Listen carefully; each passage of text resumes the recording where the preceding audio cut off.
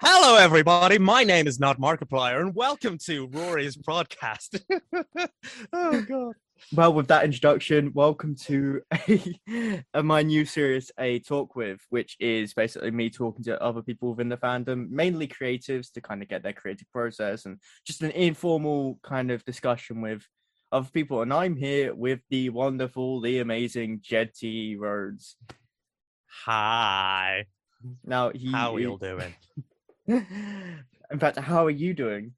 My stock response to that question over the last few months has basically been, I am alive. Which, we realistically, I mean, we live in an age, I mean, it's better than talking to the alternative. I don't want to be talking to no ghost here. Hey, do not be, what would the word be? Do not be bigoted against, ghosts and stuff. They may entirely want to come on your podcast and talk to you about how making Doctor Who fan films beyond the grave, from beyond the grave works. So, they may want to do that. You never know. You never know. Really, it's not the first time I would have gotten a call from a ghost this year, because I think I told you about what happened the other time it happened. Yeah.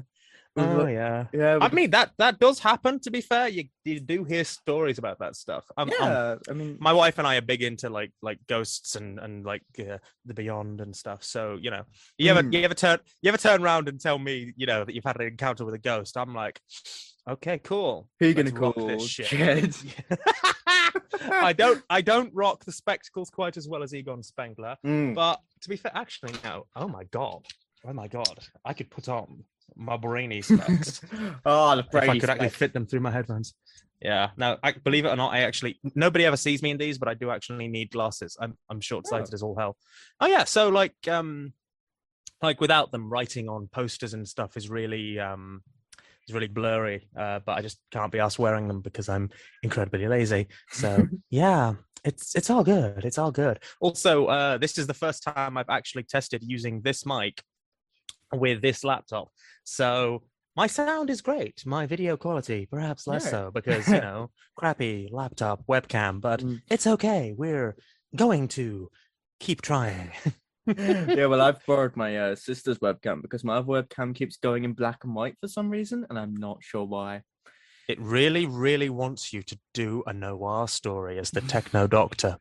It wants to push you into that. It wants to push you into that Vangelis style synth noir. So, you're going to film in black and white, and then I'm going to come in, layer some sick synth beats over it, turn it into a gunship music video. I've always wanted to do something in black and white. I don't know why. I think it's because, like, I just love that style. It's like, Zack Snyder. It's moody as fuck. That's the thing. Yeah. And the thing is, you're not wrong. There is something vaguely...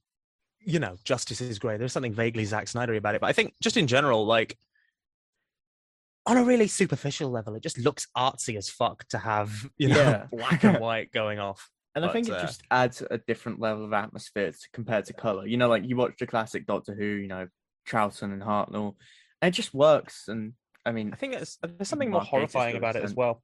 There's something just more horrifying about it as well. Like, you can make shadows look deeper and brights look brighter. You can create scary. Yeah. If I were to do like a horror film, I'd use black and white over color any day of the week. I think it just works.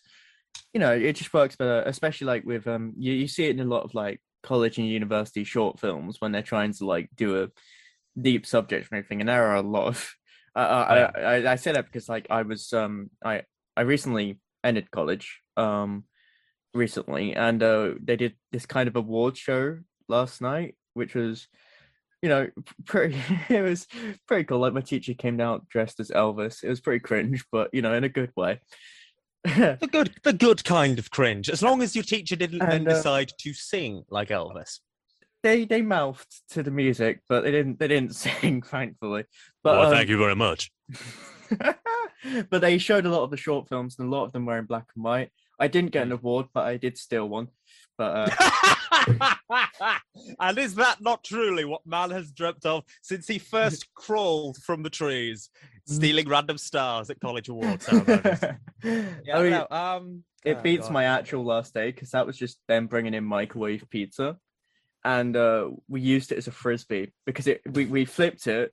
It was on the plate and it was stuck to the plate. It was that bad, and we would flip it and it would stay on the plate. So we just threw it across the class. Happy last day at college. Oh yeah, Have a pizza frisbee.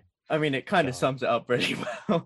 Yeah. You know, I mean, oh God. You know, I feel like before we continue, I should probably tell people who the fuck I am, because, like, in the nicest.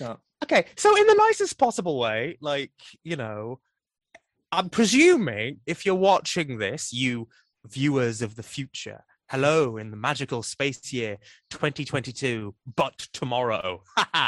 You know, hello in that magical space year.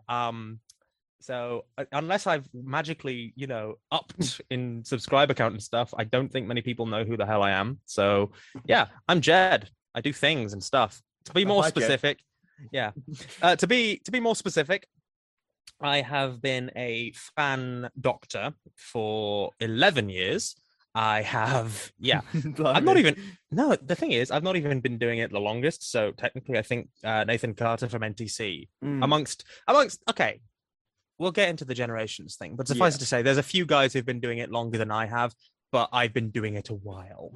And I will probably continue to be doing it for a while. So I started out on the channel Lungbarrow Brothers with me and my mate Anthony making short fan films back in the, you know, distant archaic past of 2011, 2012. Then I sort of continued making stuff on Man at Desk Productions. Brilliant name. I was so inspired when I was in my early 20s. So Man at Desk Productions is where I sort of continued making fan films and stuff, and also fan audios and stuff. And those of you who know Rory's channel, Rassalon Productions, will probably know me from the time that I wrote funny that, you know, Rory being on his own channel. But yeah, could have guessed that. Yeah, but you'll probably know my work from the fact that I was about half of Endgame of the Doctor episode 2. I was about half of that, purely because I talk a lot, and Rory took advantage of the fact that I talk a lot, which, you know, when you say it like that, fair play. And then I decided, you know what this channel needs? George. George. Hey. I heard you like George. So I put George with George and George fighting against George. So you can have George whilst he's fighting against George alongside George and George. So, you know, because what else are you going to do except have a maximal number of Georges? And I think, hilariously, for those of you who are vaguely interested in George Geiger's Blonde Doctor from DW 2012, or should I say formerly from DW 2012, since he technically, you know, since those shorts are currently absent without leave. Yeah, they're absent without leave. Yeah. But yeah, so George Geiger's Blonde Doctor, technically, even like not taking that into account, I think technically I have written more Blonde Doctor content than anyone else. Yeah, you have actually. I think even taking that into account, I think, no, have I? I wrote the one. So you wrote the one with Swarm from so that's about 20 minutes in that standalone, and then he was in episode 1, which is another 15-20 minutes, so that's 40 minutes there. So obviously I've written I think We Surpass is about 30 minutes, so there's that, but then I've written at least 2 more. I've written one other complete script which has him in it. And there's also like one other script that I'm writing which has him in it, and there's obviously more stuff because, of course, you know. Yeah, you know. Yeah, I know. So basically, technically speaking, I have written more Blonde Doctor content than anyone else. Yeah. Well, no, because I think you know, if one takes, you know, his one live action appearance as the Blonde Doctor into consideration, there's I'd say about an hour of him in that. Yeah, something like that. Yeah, so I think I've just about squeaked that out. Obviously, George wrote his 2 shorts, which were about 30 minutes between them, give or take. Haircuts in the Garden, which were very good. Extremely good. Incredibly good. You know, and one day I hope will again be very good. But yeah. So yeah. So yeah, I technically have written more Blonde Doctor content than anyone else, which is kind of hilarious, but I kind of owed George that because George was the only person who ever actually watched my shit for the longest time. So, adjusting myself because comfortable chair. So yeah, you will hear me, by the way, people of the magical space year of tomorrow, AAAD. You will hear me complain a lot about the fact that nobody watches my shit. Please understand that this is in jest, and I don't actually mind too much being a small creator. In some respects. In other respects, it would be really great to get noticed. Or, sorry, it would have been a couple of years ago really great. I think it's safe to say I've sort of been noticed now. Yeah, I think... Sort of. You mentioned it. I think there is... Especially with the lockdowns recently, I think there's a lot more smaller channels, great gaining traction. I mean, I only started, it's 2019, 2020, something like that, a few years ago, right, like at the height of the pandemic. I don't think if I started before then that I'd have many subscribers at all or any notice. I think... Well, you hit like the sort of double zeitgeist of people wanted content to consume.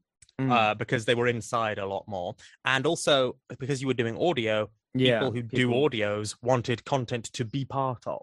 So it's a sort of double zeitgeist, double kill. So you were the thing is though, it is always this combination of luck and hitting upon the right people. So yeah, the first right person for me was Davis, obviously. He was very big. He was probably my the first like YouTuber I'd really talked to on this platform. I think I messaged him around sometime around Christmas time, 2019, something like that. And I remember like jumping across the house because this was like a big deal for me because like I didn't know how to react because like I'd been watching his content for quite a while, and I remember like just running around the house and like with a smile on my face. No, the thing is though, like for real, that's good, because what I think is interesting about the stuff that you've done is it's got a massive scope.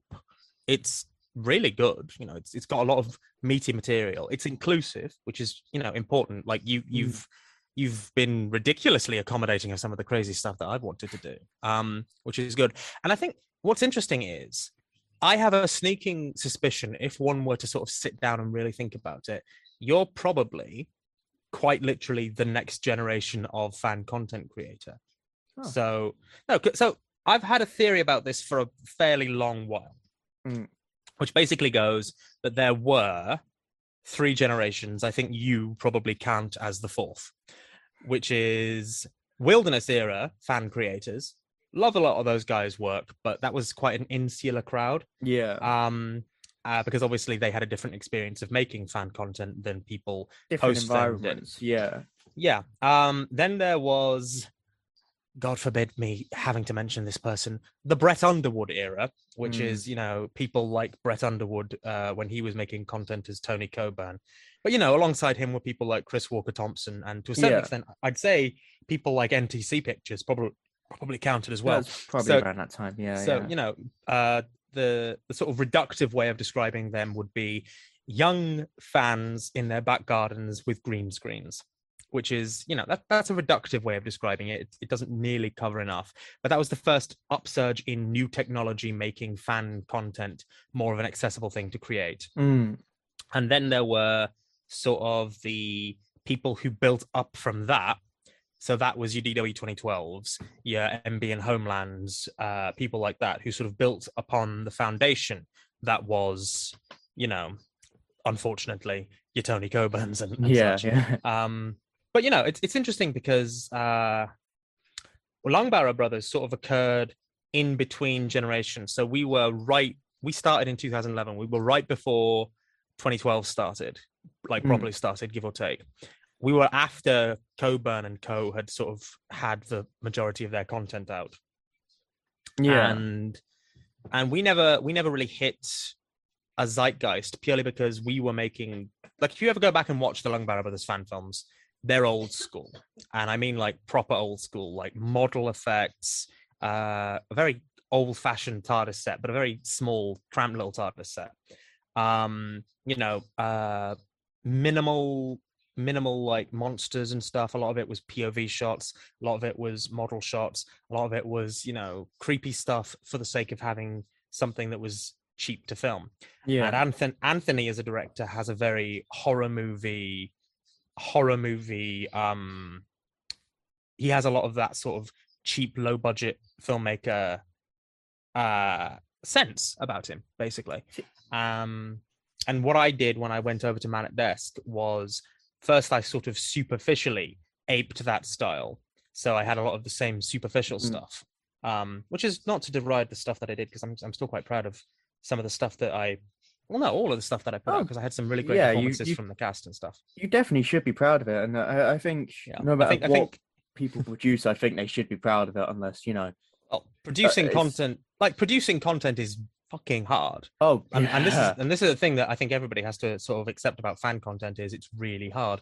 The one that I'm most proud of, though, like of all the fan films that I've made, the two big ones that I'm most proud of probably are The 1,000 Deaths of the Doctor, which was one starring my friend Matthew Mills. And that was, we did a time loop episode basically before. He keeps joking that Heaven Sent nicked our shtick, but to be fair, Heaven Sent isn't about the loop. Heaven Sent is about the Doctor and grief and stuff, whereas we were just character, you know, insight. Yeah, whereas we were just doing the time loop, because I thought, what do I want to do? I want to do a time loop episode. I like a time loop episode. Everyone loves a time loop episode. And you know what? It was fucking amazing. I loved doing it. It was fun. So, you know. And then the other one that I'm really proud of is one from the recent run of fan films that I released, which was The Base That Came Back, because I just thought to myself, fuck it, I'm leaning full into handheld camera work, and I'm leaning full into like horror movie, you know, stuff. And it might not have been very good, but I enjoyed it. So, well, I think a lot of that sort of style has its place in Doctor. I think it really works with the show, especially, you know, with fan content, and even in the show itself. I think it just really works, especially with the early days of fan content. It all has its charm, and it works nowadays as well. I think just as much as it did then. And I think the thing is, like, the thing that I think is, I'm going to shill you for a minute here. I think the thing that's good about what you're doing, but I think in all fan content, the best fan content is when it's not just trying to be an era of the show. It's trying to make its own tone. So the best thing about Longbarrow Brothers, the best thing about Man at Desk is it's never been trying to ape the tone of existing TV Doctor Who, what's on currently. You know, so, you know, what you're doing doesn't ape the tone of existing Doctor Who currently. What, you know, MB and Homeland, for example, as one of the big creators, their best work was when they stopped aping the tone of the TV show so much and decided, you know what, fuck it, let's just have epic stuff and fistfights and battles in woods and a bunch of depressed, moody-looking people. You know, that's, you know, suddenly that's when it went from very technically competent, but, you know, in a way predictable Doctor Who to really good. That's one of the best things about producing fan content is you can, you know, you're outside of the show. You're not following the same rules, the same, you know, because one thing I want to do is I want to step out the genres that Doctor Who is locked into. That's one thing I've discussed with you quite a lot on quite a few other this is it. You know, this is it. Like, you know, all the best, you know, MB and Homeland did it, DDK did it, you know, they've all, when they were at their best, they stopped being the TV shows Doctor Who, and they started being the creators Doctor Who. Yeah. And I think, which is not to say that there aren't Doctor Who fan film creators who, what's the word I'm looking for, who do ape the tone of the show and do that with a modicum of success. Okay, so of course, from a purely technical perspective, we have to give props where it's due to, say, DW 2012, for example. Props where it's due. That has done a fairly good job of aping the tone of existing TV Doctor Who, and saying, you know, here is TV's Doctor Who, 45-minute episodes, you know, orchestral music and stuff. Of course, I do really enjoy DW 2012. You know, like Dom's era in particular is one of my favorites, as it's lining up Dom's era currently, because of course at the moment, Dom's era, you know, version 1 and version 2, basically. I mean, one thing with fan films as well and fan readers, of course, you're not limited in how you run it and how everything. But I think one thing, I don't know what it is, but if you're going to, you know, reflect upon the show's formula or do your own,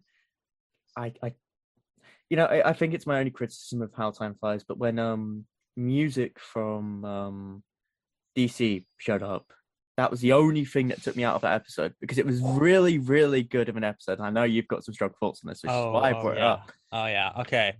But it was, that because of course you make music. No, I make music. The Doctor Who fan community, and of course I do like DW stuff. I really, really enjoy Dom stuff. I have a lot of respect. I have a lot of respect. Okay, and let me be clear here. So there are a couple of things I need to say before I start getting onto this. Whoa, you all right? Sorry, I think I had something open and it played through my computer sound. But no, what was I saying? No, shut up! I don't want you to play music at me. I just wanted to look myself up because I'm an egotist like that. But yeah, so the first thing I'm going to say, and this is important, is fan films, even ones that have flaws, even ones that as products are not perfect. Fan films are incredibly difficult to make. Fan audios are incredibly difficult to make. And it should never be taken as a reflection on the people making them when critiques are made of fan films and fan audio. And the thing is, there's no such thing as perfect fan material anyway. I don't think there's anything like perfect in anything really. Even the official show has its flaws. I mean, absolutely. And of course, us as fan creators, we're limited in a way with a lot of our resources. We don't have a budget or money or anything. And the thing is, like on the flip side, I feel like the nicest way of putting it is a lot of people are relentlessly over positive about fan material to the point of, you'll get comments a lot to the effect of, you should be the real show. This is like the real show. No, it's not. And those it shouldn't be. Those comments are ridiculous. No, those comments annoy me because, it's nice, but it's like, it's they're trying to be nice. They are trying to be nice. But it kind of, in a way, I kind of find it inadvertently patronizing, I guess. I don't know why. Yeah, but the thing is as well, it feels so superficial because it's like it feels like it lacks an understanding of why something is only fan material as opposed to original material. No, but the thing is as well, on the flip side is there are some fan creators who obviously will react very defensively if you criticize them. And, I understand. I've had arsehole comments, but when I had arsehole comments, I just didn't respond to the arsehole comments because I will say this, when I started fan content, I was early 18. I'm 19 now, but I got really defensive when anyone would do a negative review of my work or say something negative about my work. Obviously, as you do. But the thing is, like, I've learned a lot since then because I was very angry back then and, didn't know how to react to something like that. I think, obviously I wasn't accustomed to people actually, viewing, seeing your stuff and not learning from it. I kept on, I think that's a great thing about negative reactions just as much as positive reactions is obviously there are people that were overly negative. I think I was watching Torchwood 2000 the other day and someone in the comments was just pointing out every flaw in like... Oh, yeah. And the thing is, that's not helpful because when you're giving criticism, you have to acknowledge the things that something does well. At least when you're giving proper criticism and you're not just riffing on something. But, I feel like it's important to be able to give critique where things can be improved. So the two big things for me is I am, as you say, a music composer. So I've composed, as of right now, and that's my mother-in-law. Sorry, my mother-in-law is staying over, so her camp bed is down here in the dining room. So sorry, I'm just recording at the moment, just so you're aware. Okay. My friend says hello. Hey. But yeah, so he's not editing this, folks. You've got to see that or hear that. Isn't that nice? Yeah. Don't worry. My mother-in-law is nice and she says hello to all of you too. But yeah, so there are 688 videos on my YouTube channel with taking into account that a lot of those are covers, taking into account that there's about 50 videos which are just Doctor Who themes, including some for you, and taking into account that there are things like vlogs and gaming videos and stuff, I'd say there's about 550 pieces of music on there, and the vast majority of them are original. That's how much I've done, and that's how seriously I take the craft of music. So there's that, and I have a master's degree in writing. So, or specifically, I have a master's degree in drama, which had a focus in script writing. So for my master's degree, I wrote scripts. So for me, the two big things that almost every piece of fan content does without fail, that I will always pick up on, and I will always go, writing. There's some real clunky ass dialogue out there, and music, where, it used to be Murray Gold, there's a bit of Sagan in there now, but always just ripping content, ripping music from existing stuff, instead of, really giving music the attention that it's due.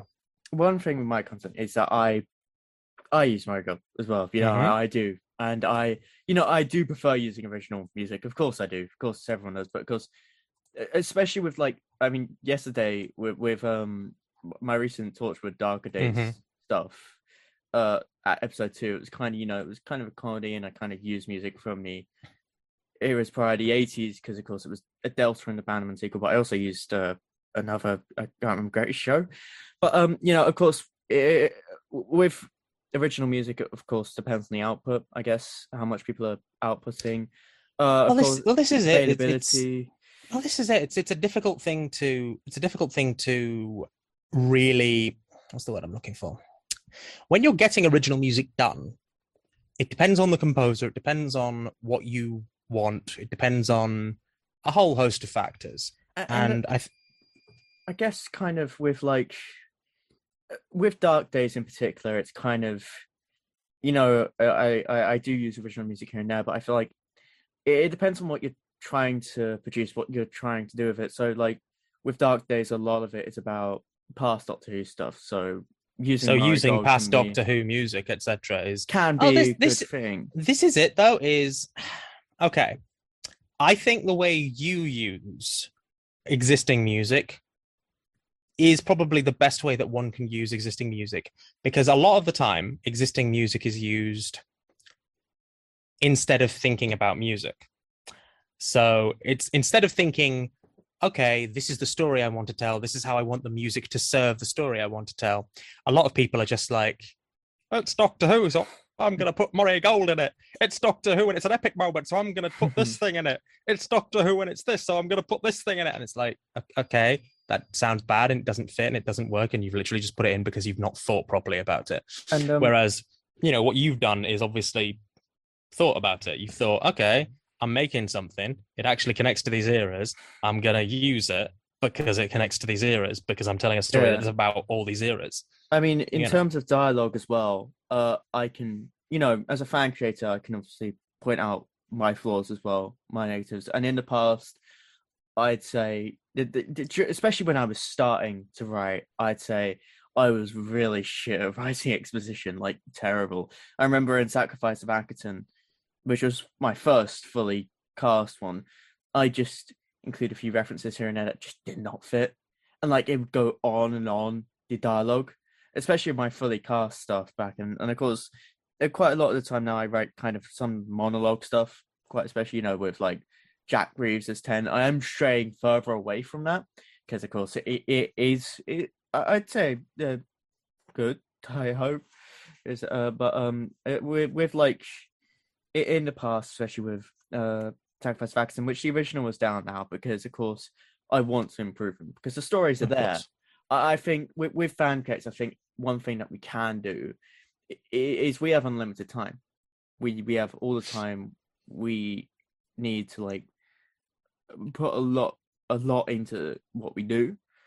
Of course, the real life factors into it as well. So if you don't, you don't. Yeah. But most fan creators, I'd say, have months. Well, this is it. Is that it's not a case of necessarily having unlimited time in the sense of having all the time in the world with which to spend making stuff, but we work to our own schedules as opposed to it being our jobs, for example. But I think no, the thing is, like in your case, you're 19. You'll learn. This is the thing. I was kind of crap when I was 19. I was kind of crap when I was 18. But I got better. Everyone gets better. That's how that is the craft of writing, and you can tell that you are improving. Which is, I'm not. The worst thing for me is when I see that people haven't improved. When I see that people, who have been doing it for years, have stagnated in something where I feel like they should grow. And I could make comments. Frankly, I could make comments, but there are people out there who are successful who aren't good writers and haven't grown particularly as writers, that their dialogue is shoddy or their storytelling is shoddy. And you can excuse a shitty costume in fan films, you can excuse a lot in fan films.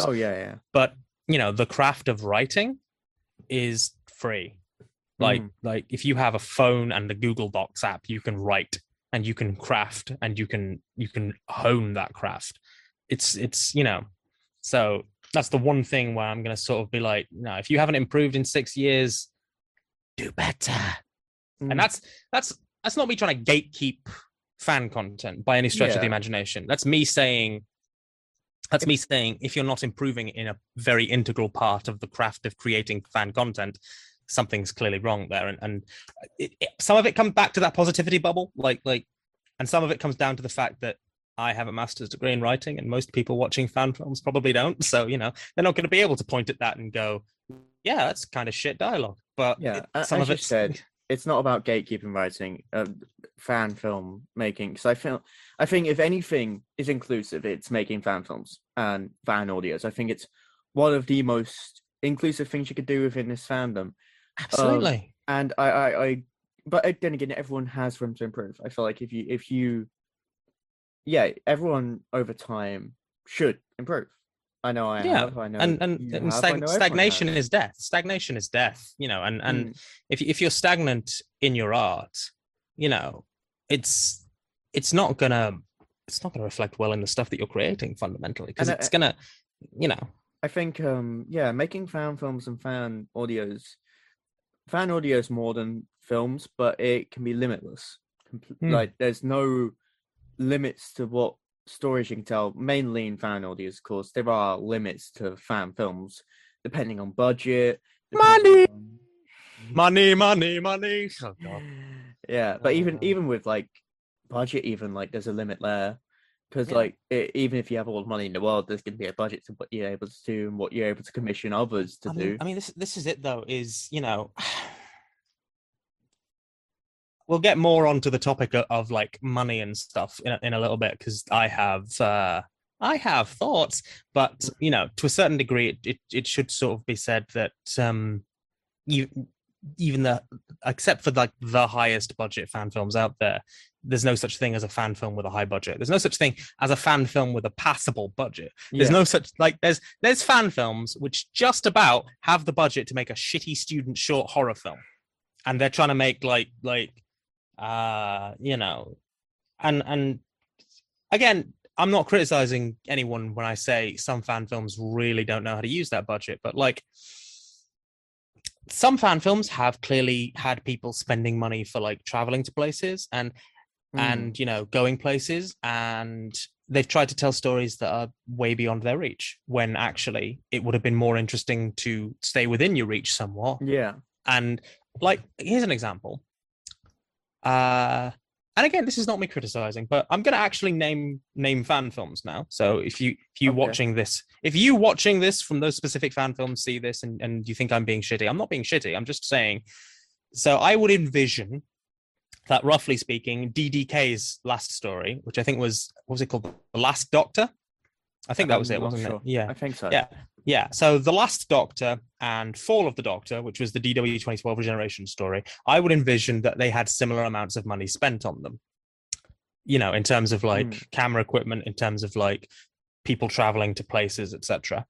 I would probably say DDK spent that money better because, and I have all the respect in the world for the epic scale stuff, and I think Fall of the Doctor does well in terms of trying to do epic scale stuff. But The Last Doctor has a bunch of guys running around a wood, but the costumes they're not necessarily like high budget costumes, but they're uniform.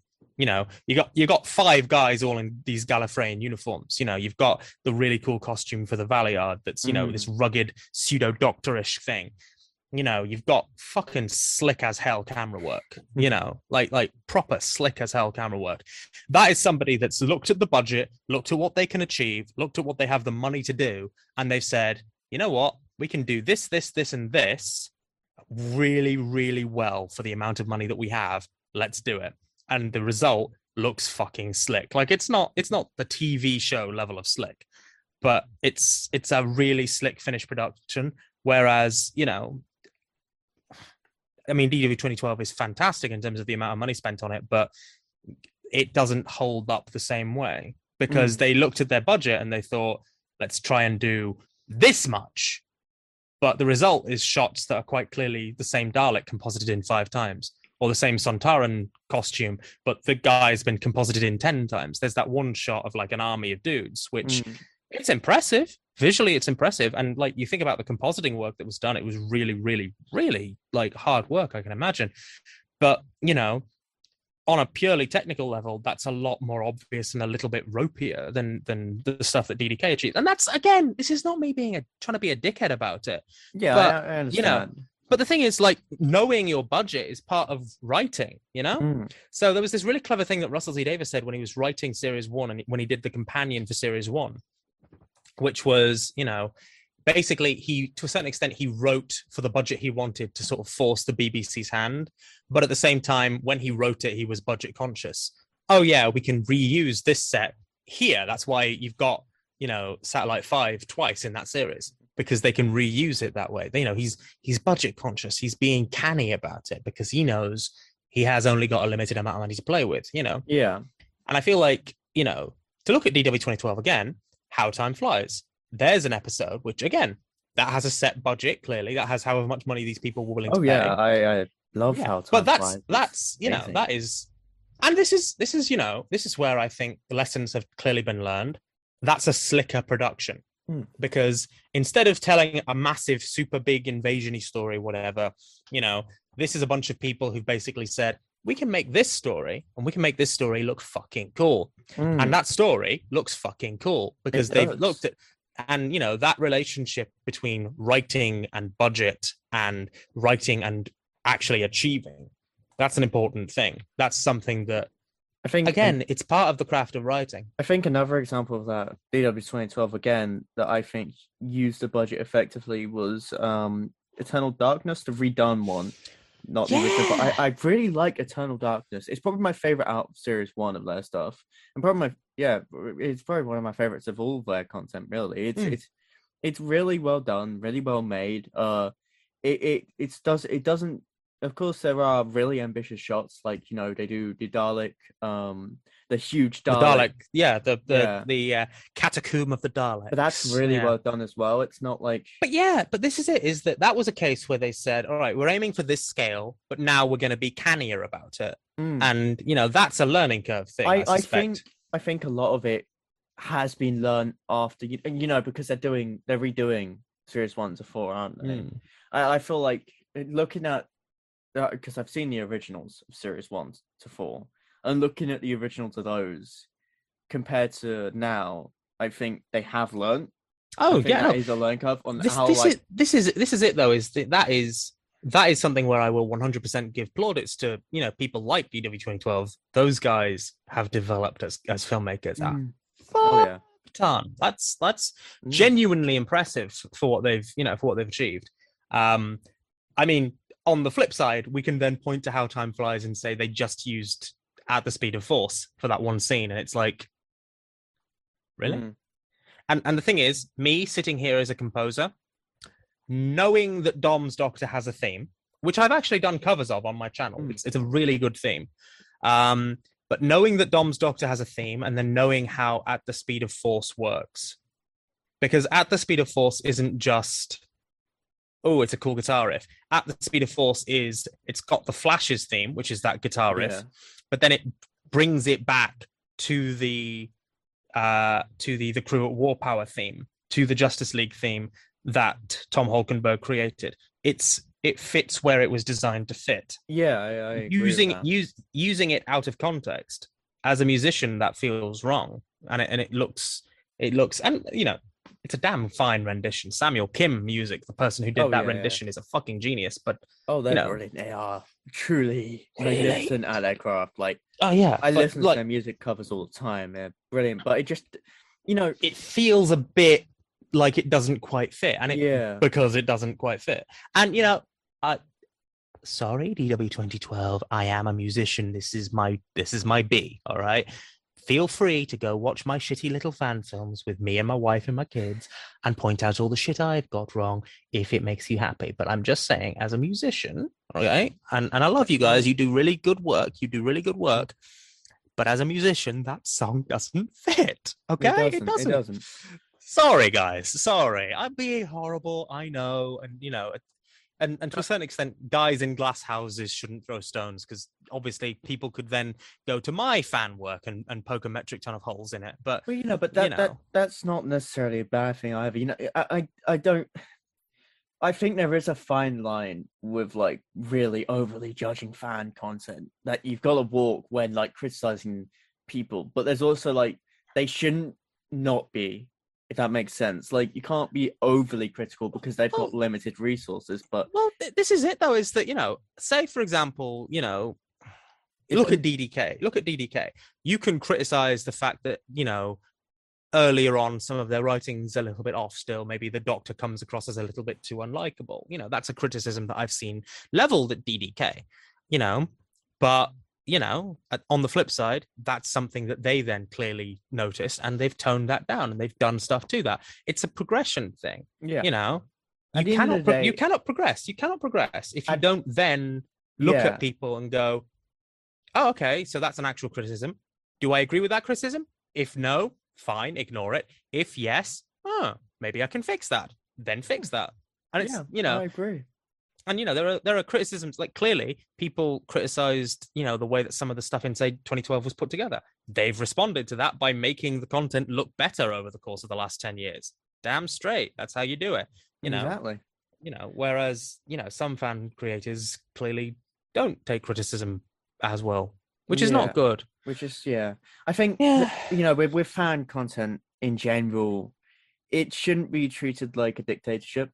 There shouldn't be one way of doing it. You should always respect your actors, voice actors, and what they want to do with their characters. That makes sense, right? That makes perfect sense. I mean, it's we're making... So I mean, this is it though. This is a conversation that I've had sort of in general, but it works a little something like this. Fan filmmaking, especially, should be massively collaborative. Fan audio making as well, but like fan filmmaking especially, because that's something where people are taking a metric ton of time out. I mean, okay. So say for example, okay, here's an example. Say you want to make a fan film with your predecessor, the Retro Doctor, right? Yeah. Okay, and so you have a guy.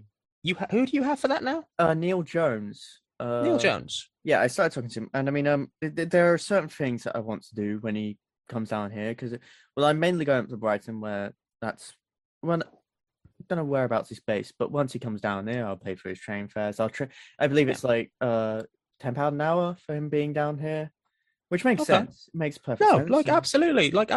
And but here's the thing: him and making sure he's looked after and making sure he's had a good experience. But this is that on the flip side. So people come down to film with you. If you can't pay them, you pay for their travel. If you can't pay for their travel, you offer to help out with other things. If you can't do any of that, which some people can't, absolutely fair, then you offer something else for them to have their experience. Because you always tell them beforehand. Yeah. I mean, the thing is, what your budget is. Absolutely. And the thing is, for example, sorry, I just really random tangent. I love that Dalek too. Yeah, and the post box. I was actually old enough to watch BBC Doctor Who Night, I remember those Daleks. I mean, this was given to me by Captain Jimmy Pie. It's the one that he made the intro for my channel with it, which is a recreation of the Doctor Who Night Island. And I specifically asked it for this color scheme because it is the Wilderness Years color scheme as well. From like I believe it was in, what was that documentary, More Than 30 Years in the TARDIS, and I believe it was in. I don't think it was in Curse of Fatal Death, but it was in like a ton of promotional I think stuff. it might have been actually, because there was a metric ton of Daleks in the proper version of Curse of Fatal Death. But yeah, I asked for this. And then this one here is from the CBBC Island from when I was a kid.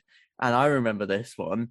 It's the one I grew up with. Like, they had a few post boxes come to life and they shoot this C. That was like an alive CBBC from the logo. It was strange time to be alive, but yeah. Back when Doctor Who was everywhere, as indeed Doctor Who might still be everywhere. Oh no, we're slipping, gentlemen. It has been an honor and privilege playing with you tonight. Okay, but no, I was saying. So here's the thing, like, take for example the Nexus Point, which is the massive audio play series that I've been working on and I'm releasing slowly. Okay, every single person in that, all right, has given me their time and stuff, all right? So I did not dictate to them how to play the Doctor. I had ideas about the Doctors I wanted. And in fact, when they were auditioning, I cast them based on which Doctors I felt they fitted more based on my ideas. But I didn't ever say to them, this Doctor is meant to be like this Doctor is meant to be like that. Yeah. Because I'm not paying them. They're doing me a massive fucking favor, and I respect the fucking hell out of them. So to me, the way that I compensate them, if I can't compensate them financially, is by giving them as much control as they want or as much control as they ask for. And the thing is, if tomorrow one of them comes up to me or messages me on Discord and says, I have an idea for an audio play that I want to do with my Doctor that I played for you in Nexus Point, all right, obviously I, as somebody who's running a channel, I have to have a certain level of integrity with the universe that I'm writing. But the polite thing to do is do everything in your power to help make that happen and help that person explore that character, because the Doctor's a very personal role to play for any actor. A lot of us are doing this because we want to be Doctor Who. There's no getting around that. Like, I'm doing this. I'm not doing this because I wanted to get into filmmaking initially. I'm doing this because I thought I'd love to be Doctor Who. But so let people be Doctor Who. Let people be Doctor Who. I think one thing with me when with like Dark Days and stuff, Dark Days is as a series, it's limitless. There's like everything you could possibly do could be done at some point. So like when it comes to stuff like that, when people want to make a story, of course I look at it first. I look at what their idea is. I give out ideas quite often. Whenever someone wants to write a story, I often like give my input, see if they want to work with an idea that I've come up with, and then they bring life to that. Well, I mean, my experience of that, to talk about my experience writing for you was, so the ones that I've done for you, some of them were, you said, do you want to write this one? And so like We Surpass was me going, I want to write a story with multiple Georges. And then you were like, oh, yes. Can you have George as the master in it as well? And I was like, yes. And so we threw that in, and and that was a really free process where I was just like, okay, this is one thing that George's blonde Doctor is doing for the Architect after the Architect picks him up at the end of episode 1. Okay, that's it. That's the sum totality of it. But then there's the episode that I've just finished a draft of, which I'm assuming is going to get into the recording phase at some point, which is, you said you wanted me to write a story with Connor Chadwick's Cravat Doctor, a couple of other guys, and have the Cybermen be in it because you're doing Supremacy of the Cybermen's timeline as part of the Dark Days stuff. Yeah. But then I had the freedom when I was writing that to go, fuck it, I'm having the Borg from Star Trek, because they're technically an iteration of the Cybermen, thanks to that one Star Trek crossover comic. That's technically a thing. So yeah, it went from being the bare bones of the shopping list you gave me, essentially the Russell T Davies style shopping list you gave me, to something completely different, which is It's It's very a very much. freeing process. For a writer, that's a very freeing process because it's like, as a writer, writing is my craft. Writing is a thing that I want to get paid for doing one day. It'd be kind of shit for me as a writer if you went, oh, could you write this thing for me? Cool. Can I do this? No. No, no, no, no, no, no, no creative freedom here. This is all Oh, my stuff. This is my series. This is nothing to do with you. You know what? yeah. Yeah. You're not allowed to have anything that you want in it. You want this doctor in it? Nah, nah. No. That's out of the No. question.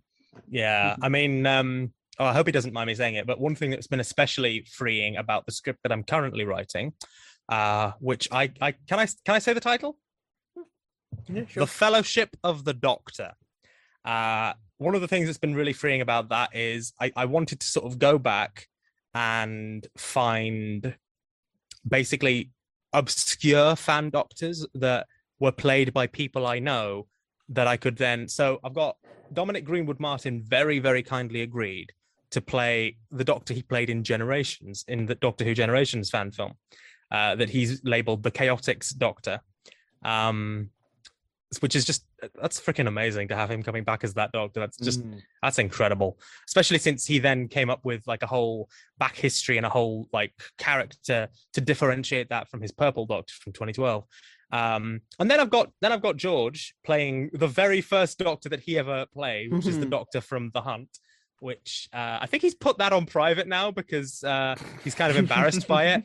But fuck it, I am bringing that Doctor back, baby. I remember like when he got embarrassed by it, we were all on the Zoom call, we were all looking at fan films, then we brought up his fan films, and yeah, I don't think you shouldn't be embarrassed by it. I've seen it; it's good, especially for like again the budget, what he had to work with, and the fact that he was a kid, at the time.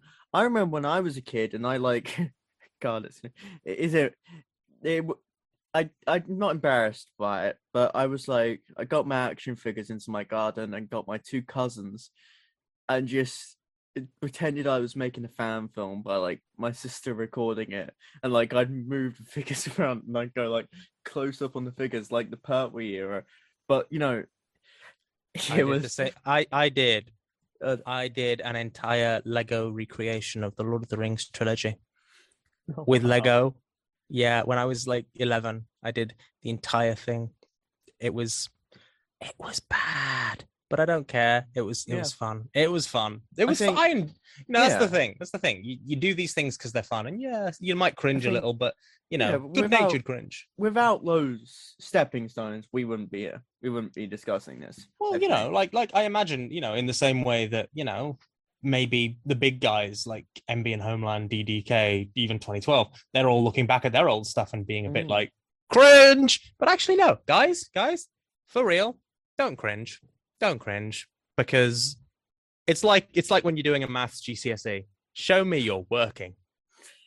Don't bring up maths GCSEs. I never passed it. I never passed the maths GCSE. Yeah, I just quit at one point. I quit. I don't blame you. I ended up getting, God, what did I get?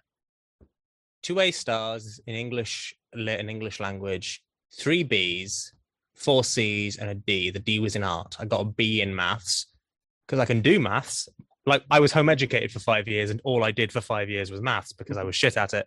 So I had maths drilled into my fucking spine. But, that doesn't mean I enjoyed it. I walked out of my GCSE for maths and I was like, fuck this shit, I'm out. So, but yeah. So at this point, I feel like I should apologize to all those fan creators out there who, I'm a random nobody that you've never heard of who's just been bitching about your shit. I should point out, I'm not bitching about your shit. That's not what I'm trying to do. I'm pointing out that, nothing is beyond, a little friendly critique to help improve the overall experience. And for all that I critique stuff, I critique stuff from the place of, okay, so here's an example. I will never, ever, ever, ever offer any critique whatsoever to fan films where I look at them and I go, that's a bunch of kids who are never going to get beyond the point of being a bunch of kids. They're shit. Their work is shit, but they're doing it for fun and it's not fair to criticize them. All right. Yeah. When I criticize DDK, when I criticize MB and Homeland, and when I criticize DW 2012, and when I criticize any of the big shots, I'm doing that because these are people who are clearly a collection of very talented people who to one degree or another, know what the fuck they're doing, they can grow and they can improve. And, you know, I've often said that, you know, you're looking at some fan films that are like, these are the people who will be, these are the people who, you know, will be the millennium traps of our age. Yeah. Potentially. Or they could be. They could be if they got over whatever glaring issues that I've pointed out for them. And you know, and when we discuss them like this, it's not out of spite or hate or anything like that. It's out of love for the craft. It's out of love for the people involved. And it's just, you know. No, and the thing is, like take for example, and there's some real like one of the nicest things I saw was Dominic Greenwood Martin wrote and appeared in that minisode on DW 2012. Oh, that's that right there. Episode was magnificent, genuinely. And the thing is, you watch that. Watching it, that's one of the best written pieces on that channel. But it's also like it's a piece where you can really feel that this is a guy who's been wanting to play this character for years, and he's had a long time. He's had a long time to really hone and develop his portrayal of the Doctor. You know, and it really comes across. At the end of the day, it's all subjective, of course. But I would say that Dominic Greenwood Martin is, I think, in my view, he's amazing. He's just genuinely. He is. Every story he writes, even for like Big Finish, and like I'm so happy they picked up on Dominic. Like genuinely, if anyone deserved that, it was Dom. Like the amount of passion, the amount of passion, the amount of work he does, the fact that he's, you know, again honed the craft, like really cares about the craft, has honed the craft. You know, that's a sign of dedication, and it's really important. It's interesting. We've gotten onto this topic about talking about individual creators, talking about how much we love them and stuff. And it sort of brings to mind. So there was a conversation that's been had here, there, and everywhere about idolization within fan creation. And I have my thoughts on it. Obviously, but you know, it's your podcast, dude. Let's let you talk first, because I'm aware I've talked a fuck ton. Well, you know, idolization, I'd say, can be a very bad thing. It can, especially with fan creators, because of course we've had our Twitter instance, we've had our nonsense within and creepy people within sneaking their way into fan films and audios through idolization. It can be exploited. But I can say that without it entirely, I wouldn't be making what I make, because I looked up to a lot of fan stuff as a kid. When growing up, I watched like The 10 Doctors by Babel Color. That was like a huge inspiration for me. You can see from my work nowadays where I just put like, there's just like a shit ton of like every Doctor in the Dark Days. You can see where like, and there was definitely a lot of that during what I grew up with, like Batman arc, you know, the figure adventure creator. He made his 10 Doctors, and I was inspired by that. I think there is a fine line between inspiration and idolization.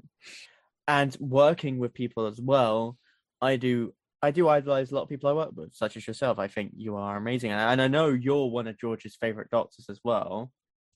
Yeah, so that kind of idolization can be a positive force. This is it. It's a fine line between that and Cobra. There's a fine line between idolization and. So there are two really big things with idolization.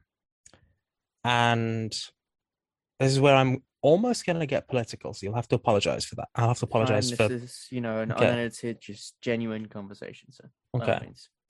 The first thing that I'm going to say about idolization is, I think, to a certain extent, and this is a conversation I've had with a fair few people, and a lot of them agreed with me, class has a lot to do with it. Class and geography has a lot to do with it.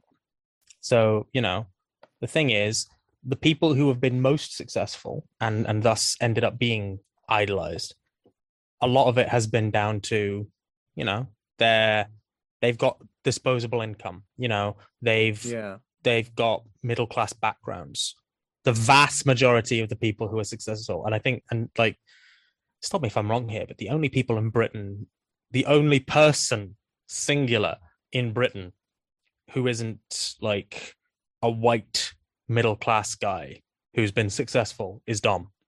Yeah. The only like you think right now, can you think of any other POC like creators on his level of like exposure, basically? Dear God.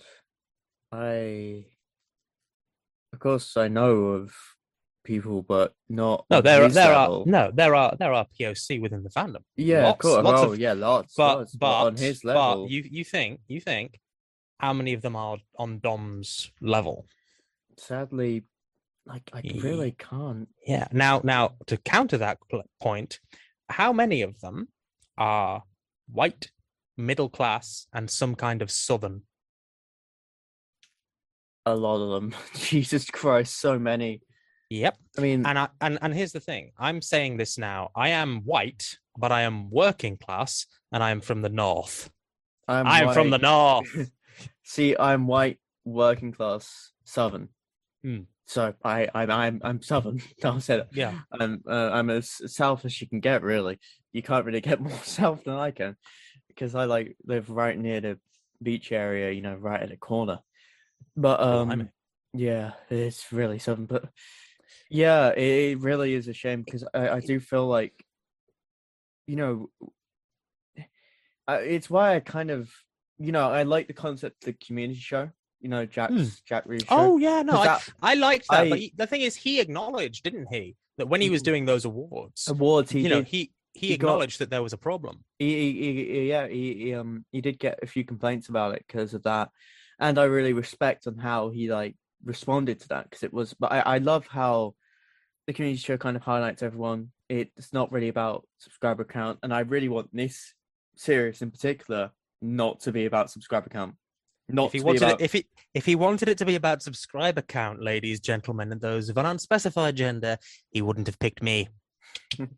I don't want it to be about clout or anything. I want to get like not just creators in as well. I want to get everyone in, really, just anyone who wants to talk. It's just a talk with, Yeah, no, So, but this is it. Is that, you know, class has a very big, you know, class and monetary, you know, monetary like success or whatever, like the amount of money you have, unfortunately plays a very big part in the sorts of content that you're able to make, because you've got the money to make it. And, you know, as a result, in the amount of like, it happened big time in Star Trek fan films. So so there was a guy called James Corley who used to make fan films. He doesn't anymore because there was a big thing. I'll get to that in a minute. But he was an Elvis impersonator, made a lot of money from it, and so he was able to make a complete recreation of the original Enterprise sets. Fucking beautiful recreation. It's an official thing now. So he's basically licensed out his sets to the people who own Star Trek. He actually does set tours now. Wow. No, because, you know, he was really proud of them. But the thing is, when he started, he was doing it for fun, but he and a couple of other guys set the new standard, which was TOS sets, accurate uniforms. Increasingly, it became, do you have the CGI, you know, to show off the Enterprise doing all these cool things? Do you have X number of real actors coming in, you know, like people from the show, people from this, people from that? You know, I do think with Doctor Who fan films in particular, but well, fan films in general, there shouldn't be standards.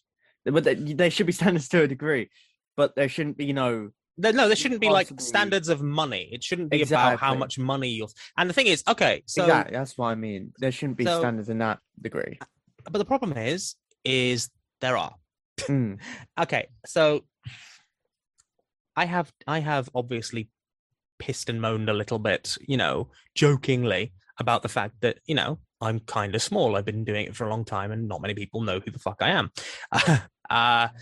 Which, you know, isn't strictly accurate. Obviously, I've now gotten to the point where I'm working with you guys. That's really cool.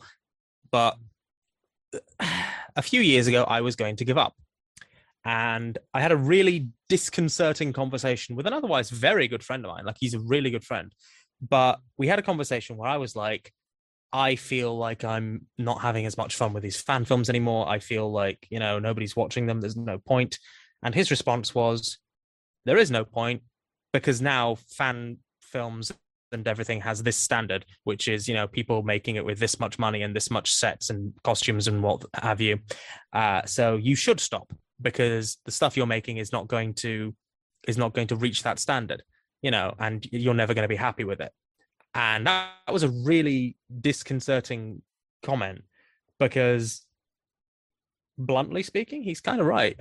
Like up until like when I started talking with George, and when I eventually through George started talking with all of you guys and stuff, up until that point, I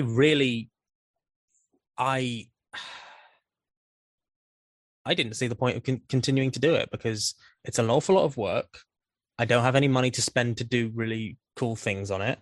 Up until recently, I was trying to edit on iPads, which is not useful. Like when I got my work laptop at home for COVID and stuff, the one that I'm recording this on now, that helped. But by and large, it can be really disheartening to do that stuff for years and years, and then Well, can I just say I'm glad you didn't give up, and I'm glad you kept going. And I think George would agree. Pretty much everyone you've worked with would agree. But, George, that's a weird one, because George will probably, when you get him on here, if you ask him about it, George will tell you that apparently I am his doctor. And, when he was going through a tough time, it was my fan films that he watched that really kept him going. But that's an example of idolization being a good thing. Again, it can be a good thing. It's not really... Yeah, that is idolization at the end of the day. That is, and that's a good. It can empower people and inspire, and I don't think we should take it all away. No, absolutely. I think the onus is not on the people idolizing to stop idolizing. The onus is on the people being idolized to not have their heads rammed up there. Okay, so as an example, I wouldn't want to be idolized all that much. I really can't see it, and I don't know if it's like I just don't. Yeah, I inspire maybe, but not idolize. Yeah, but the thing is, there's a dark side to that, which there's two dark sides, really. One of which is when people take advantage of the fact that people idolize them, and the other is when people are really creepy about idolizing you, which obviously people have had. And like even mundane things, so George was telling me a while back that he was kind of bummed out that people kept commenting on Dom's stuff. We want a Blonde Doctor series, because maybe you do, but it's not Dom's series. Time. Dom deserves to have his series out, for God's sake. So it's a case of there's a dark side to it on both sides, but there's also a positive side to it on both sides. I think on the topic of you giving up and you thinking about it, I have seen another tweet like that recently from Abby, TT Productions, giving up on original content. Which I had a conversation with her about that, actually. And the thing is, she had similar thoughts, to be honest, about her. Apparently, she had similar thoughts about her Paternoster stuff, because not many people were watching that. And I'll say to her what I'll say to literally everybody who's in a position of giving up on the content that they're creating, which is, and this is going to sound really fucking trite, and I know it is, you miss 100% of the shots you don't take. Yeah, I agree. I fully agree with that. I starred in Scarlet Lost, which was her series, as in part 3, which was really fun. Oh, I love that script. I got to do a death scene. It was brilliant. But I definitely recommend checking it out, by the way, for everyone watching. But also, it was so well written and so well done that she has an art for this stuff. She genuinely has. It's inspired writing. It's incredible stuff. And if she, honestly, if people just stopped doing what they're doing, then the world would be a darker place. If people did not do their stuff when they're good at it because they felt disheartened the first time, we'd be left with a world of BBV. Christ, don't get me started on BBB. Not them. Oh god, let's not get started on that because funnily enough, it's weird. So we talked a lot about other people's stuff. It's like, should I talk about my stuff? Should I talk about my stuff? I feel like if I'm on here, I might as well talk about my stuff a bit. Before you get started on that, let me just say, we may, of course, we've been friendly, critically friendly wise. Mm-hmm. But one thing I want to say is, no matter how down you feel about your content, no matter how bad you feel your writing is, which it most likely isn't, but in a way, it's most definitely not bad writing. Yeah. And you've still got, and you can still learn, even think, but at least you're not BBV. You can say that. You can walk with your head high. And at least you can say BBV. You're not BBV. You did not write Colin Baker and Nicola Bryant having a sex scene. And you know what? Recently, and I know we said we're not going to get into it, but oh boy, they've been in a lot of drama recently. They've been the faction paradox stuff, the copyright stuff. Mad Larry's going to kill him. Larry's going to kill him. And they're still going. They're still doing it now. They're still doing the faction paradox stuff after they've lost the license. And after, they've been continually told they do not have the license. They've not changed the name or anything like they did with their Doctor Who shitty audios back in the day.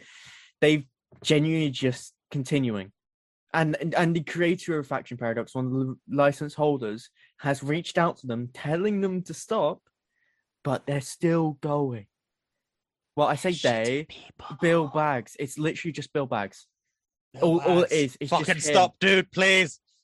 He was shitty towards his work, the people that work with him, writing wise. He gave them shit all pay, and no matter how, you know what, if you treat your actors like that, you can fuck right off.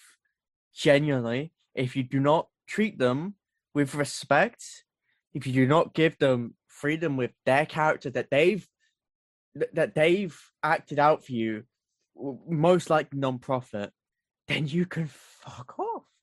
Oh yeah. There is no price. Respect your workforce, bitches. Respect your workforce. Exactly. Because, at the end of the day, there's no excuse for being a shitty person to people. There's no excuse ever for being a shitty person to people. So, Anyway. Yeah, anyways, I'm going to be an egotistical bastard and talk about my stuff now. Yeah, there is one question I want to ask you about your stuff, really, is just more about your creative process when it comes to making films. Of course, we've discussed about budget and that your films in particular have quite a small budget. I know we've talked about it a lot. Most of the cast is just you and your wife. So, the process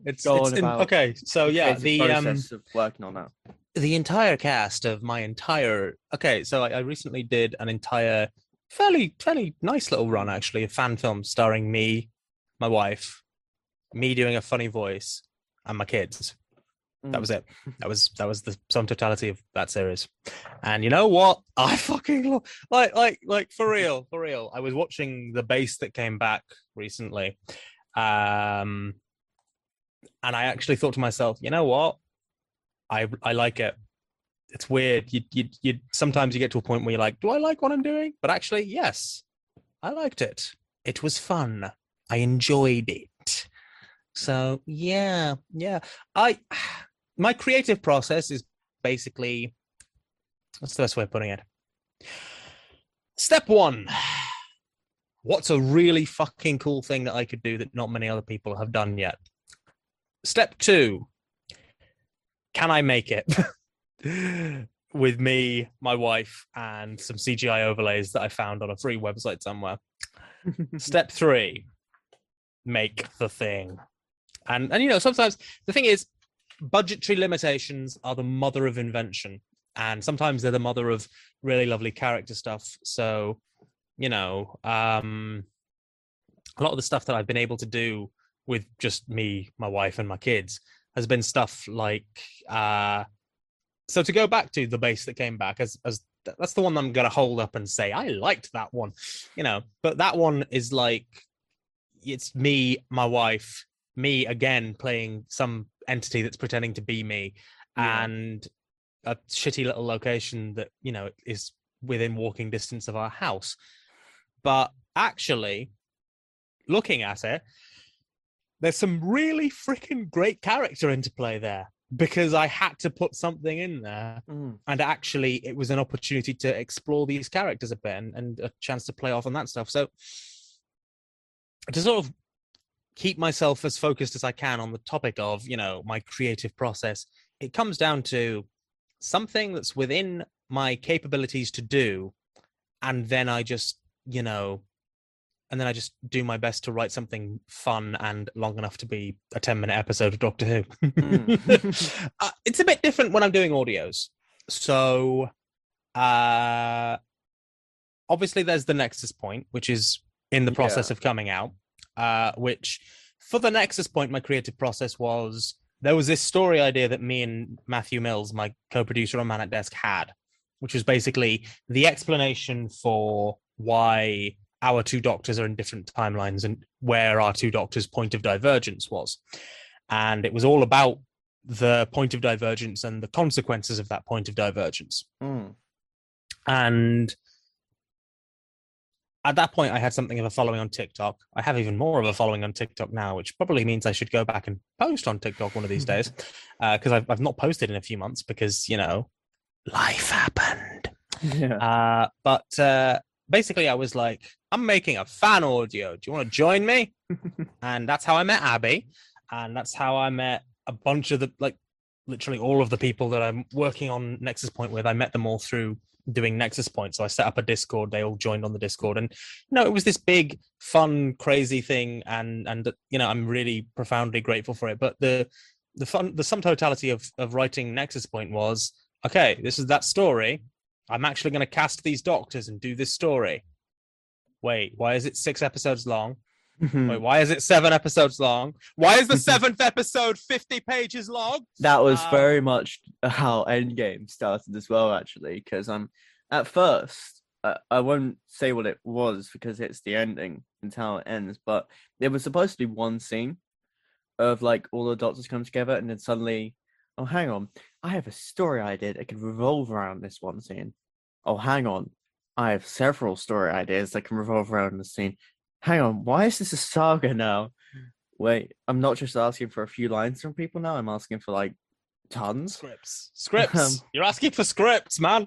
And then I met some of the people that I'm really close with now, and some of the people that I work with a lot now. Believe it or not, Dom actually reached out to me instead of me reaching out to Dom, I was ecstatic at that. Same when I was with Davis. I think I reached out to George, and then I think through George I must have met you through George, right? Because I think no. What happened? Okay, what happened with us was, it was arse end of last year.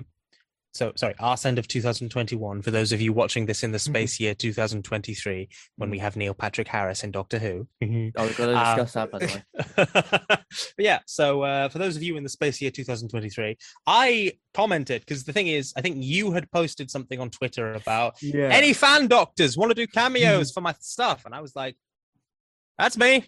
I'm a fan doctor. And you were like, yeah, cool. And so, but then, obviously what happened then was I wrote my scenes and edited my scenes for you because I could, but I don't know whether me writing and editing my scenes, well, obviously me writing my scenes for you was something I was going to do anyway, but I don't know whether me editing my scenes happened I think because of that wasn't the that wasn't originally going to happen. That wasn't the plan. It was all going to be originally fully edited by me, but then real life kicked in. I lost my dad, and all that stuff happened. Yeah, so obviously I stepped in a bit to help out there. Yeah, because, and I'm genuinely so thankful for that, because I wouldn't have gotten part 2 out without it. I mean, the thing is, I think that's one of those things where you sort of, I mean, this is a. And I did open up to because I did learn something from that because originally, before you edited, I had one episode on my channel that wasn't edited by me. Just one out of the 40 at the time, the 30 something, some absurd number like that. But I think it was particularly when your editing came along, I'm more open to collaborations like that. Because Hmm. originally it was all me, all my work. It was like, of course, I collaborated with people in a voice acting capacity, script writing capacity, but I didn't really. Collaborate in the editing side of things. Yeah, it was only when you came in that I really thought, hang on, this could work. It doesn't all have to be, as long as I have some creative input. I guess Well, as long as either, because the times I've edited for you have been I've edited scenes, and the nature of the stuff for Dark Days is that the scenes can be sort of spliced in between Mm, one another. So that worked out really nicely, actually, I thought. Um, and I edited We Surpass for you yeah. because I wrote We Surpass for you, and Mm, literally the only thing that was sort of left to do was put the title sequence in. But like I think that was a special case because I wrote all of that. I got the mm. lines and stuff for all that, and you, I think at the time you were still a bit like, Yeah, you, because I, I, I I mean, think obviously, it's the kind yeah. of thing that takes a little while to get past. You Yeah, and I know. think it's evident during that month as well. I think I only released two things, and that was Endgame Part Two and We Surpass. And honestly, since then, I didn't really release much until Yeah, 1 month ago. you've been building a portfolio of stuff that you're working towards releasing. Yeah, I And think and the thing is, okay, to get serious for a moment, mhm.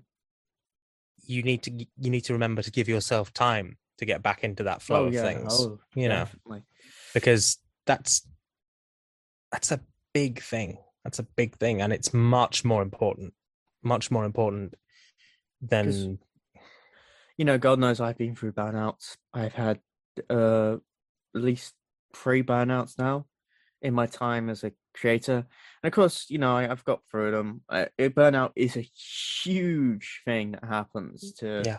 pretty much every fan creator you could see. They've been through a burnout. I mean, as we were discussing with like Abby and TT recently, that that's a type of burnout is That's a type of something. burnout, like I've been through them in my original work as well, and I've been Mm, through them, and the thing is, like, oh, mother-in-law's back. But the thing is, though, like, what you've been through is not just a burnout. yeah, What you've been through is, this year it's been difficult. I can't. It certainly hasn't been easy. I mean, it's also inspired me creatively. I think every I kind of mean, the thing that's interesting about what you said to me previously is obviously your father was a massive supporter of the content that you created. funnily enough, that's another thing about, we were talking about being embarrassed by our work. I was originally very, not embarrassed, but private.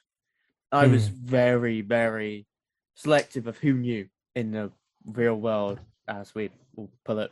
But in my personal life, my dad didn't know, my mum didn't know, my sister knew. But of course, I knew about what she does. It's kind of, when you're a teenager, especially around when I was 18, because everyone's kind of more private because Yeah. that's. But once I told my mum, about it all, and it was mainly because I was on the Comic Con panel, and I couldn't exactly go on the Comic Con panel without telling them first and telling them what I'm actually on there for. And now all my family is kind of supportive of it. My gran is always calling me, telling me she's listened to it, and sometimes that can be because I released a tortured one yesterday, and there's a lot of farting in it, and there's a lot of bloody murder. There is Funny murder. The best well, kind of murder. there's a lot of, it's like that one is like a prequel to Countryside and a sequel to Delta and Abandonment with a Slovene.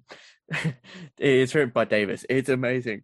But then, then I hear my grands listen to like the Slovene doing a fart rendition of Bohemian Rhapsody.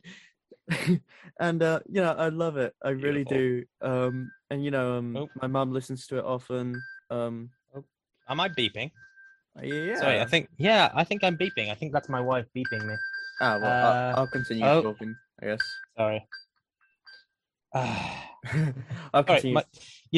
I tell my wife that I'm recording, and then she's asking me to make her a cup of tea. So, yeah.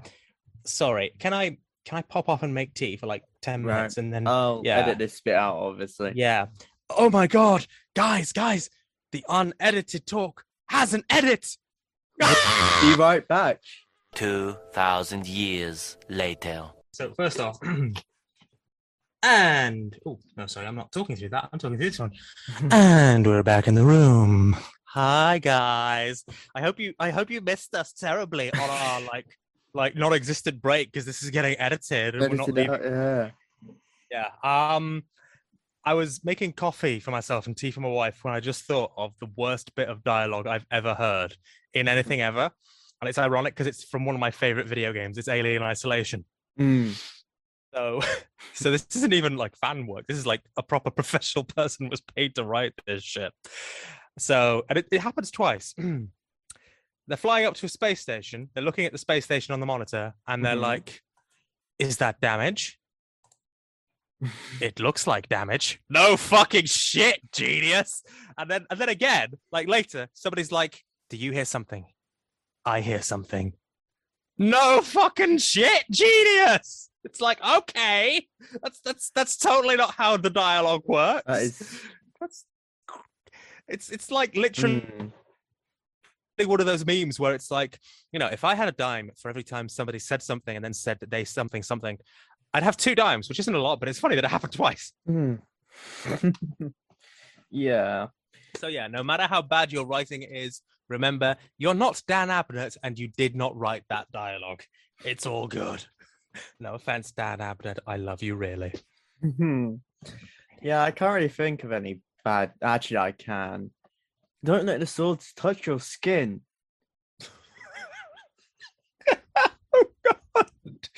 Oh God.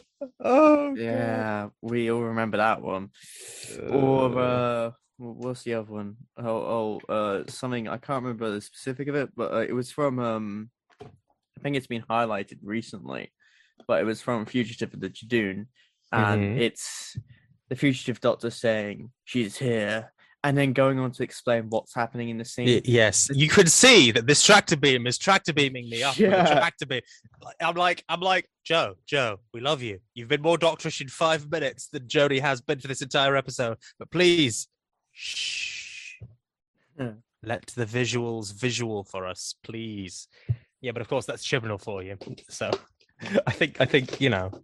But I'm not gonna start talking about Doctor Who, like real Doctor Who, because discourse. Yeah, good point.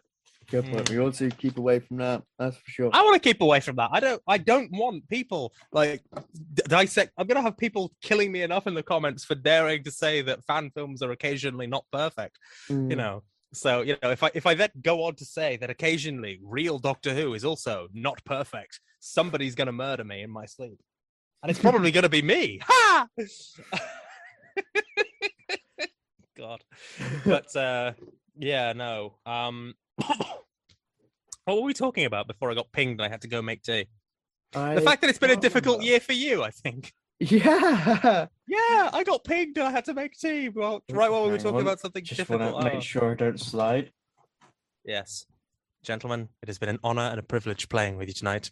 No, we're not going to do that. But I'll move my microphone a bit closer. But yeah, so it has been a pretty difficult. Well, I say pretty difficult. I mean, it's been a fucking difficult year for me. Yeah, it's got to be up there with shit that you never want to have to relive. Yeah, I mean, I say that. Yeah, it's been a. Hang on, this damn webcam. Hold on a second. Behave, webcam. Yeah, it's definitely a year I don't want to relive. There are certain moments that I would. I mean, yeah, but there are certain moments of almost every shit year that one would want to relive, surely. Actually, for all the shit that's happened this year, and I mean unfathomable a level of shit, like festival toilet level shit. There's shit. Oh God.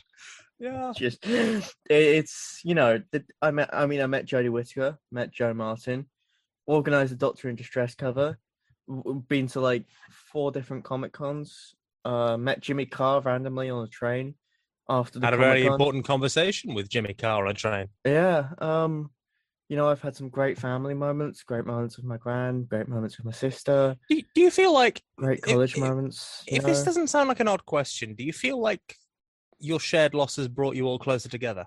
Yeah, I'd say so. Considering my college friends were actually here when it happened, because it was on New Year's Day that I lost him, and my friends were here for New Year's Eve and they stayed the night. So they were here when I lost my dad.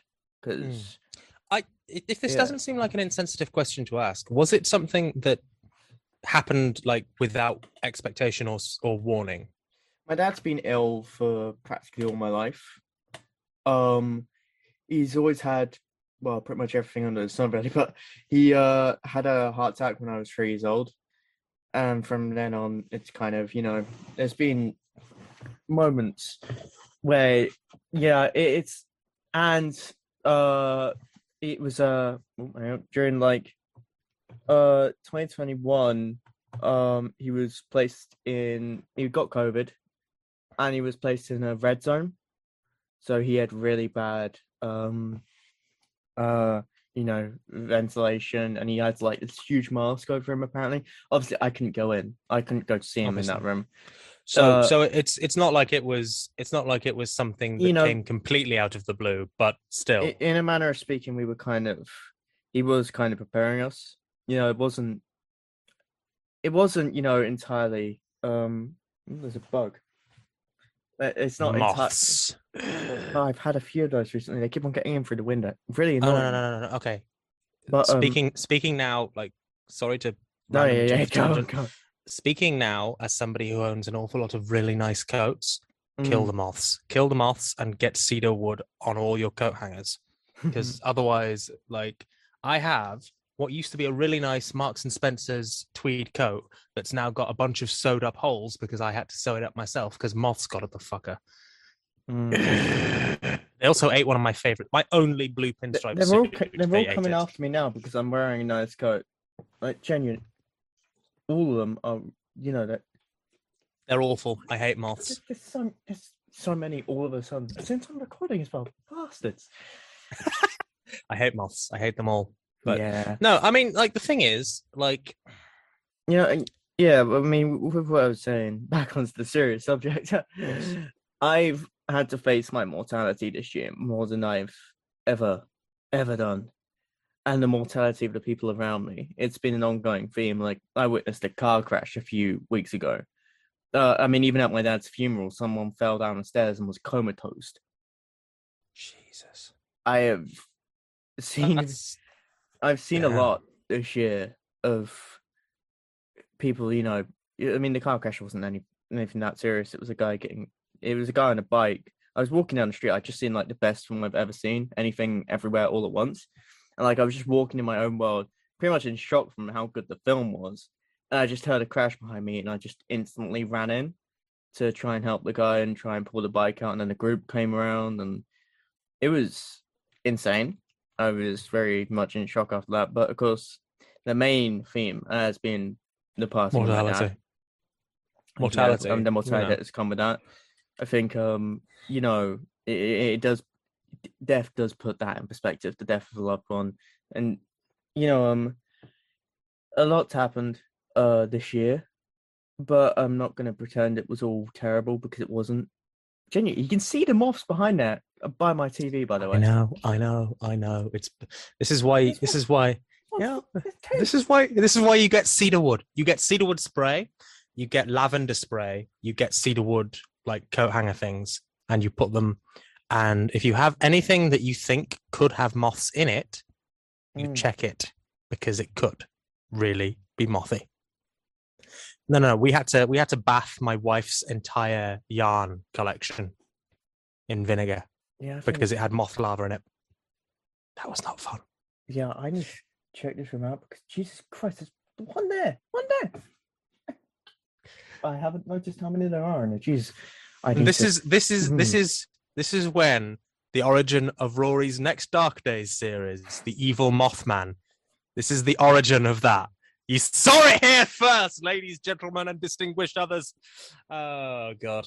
But yeah, ignoring the moths. The moths, because I think the thing is, like, funnily enough, I've had to face my mortality in similar ways, but that was, for me, the big turning points for me were 2012 when my grandmother died, because Sorry for my your my loss. And yeah. well, my grandfather died in 2005, and it was a very sudden death. But because it was a sudden death, we didn't process it properly, and we really only processed that death around about the time my grandmother died, because hers was a much more protracted business, nasty protracted business. I'm not going to get into that because Yeah.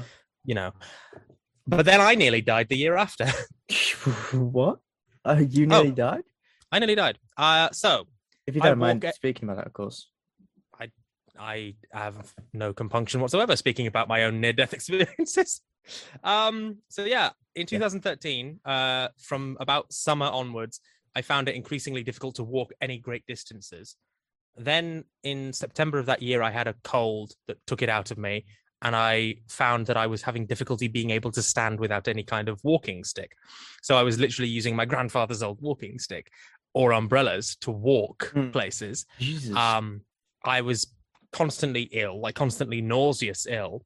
And then eventually I got another cold, and then I couldn't stand or walk.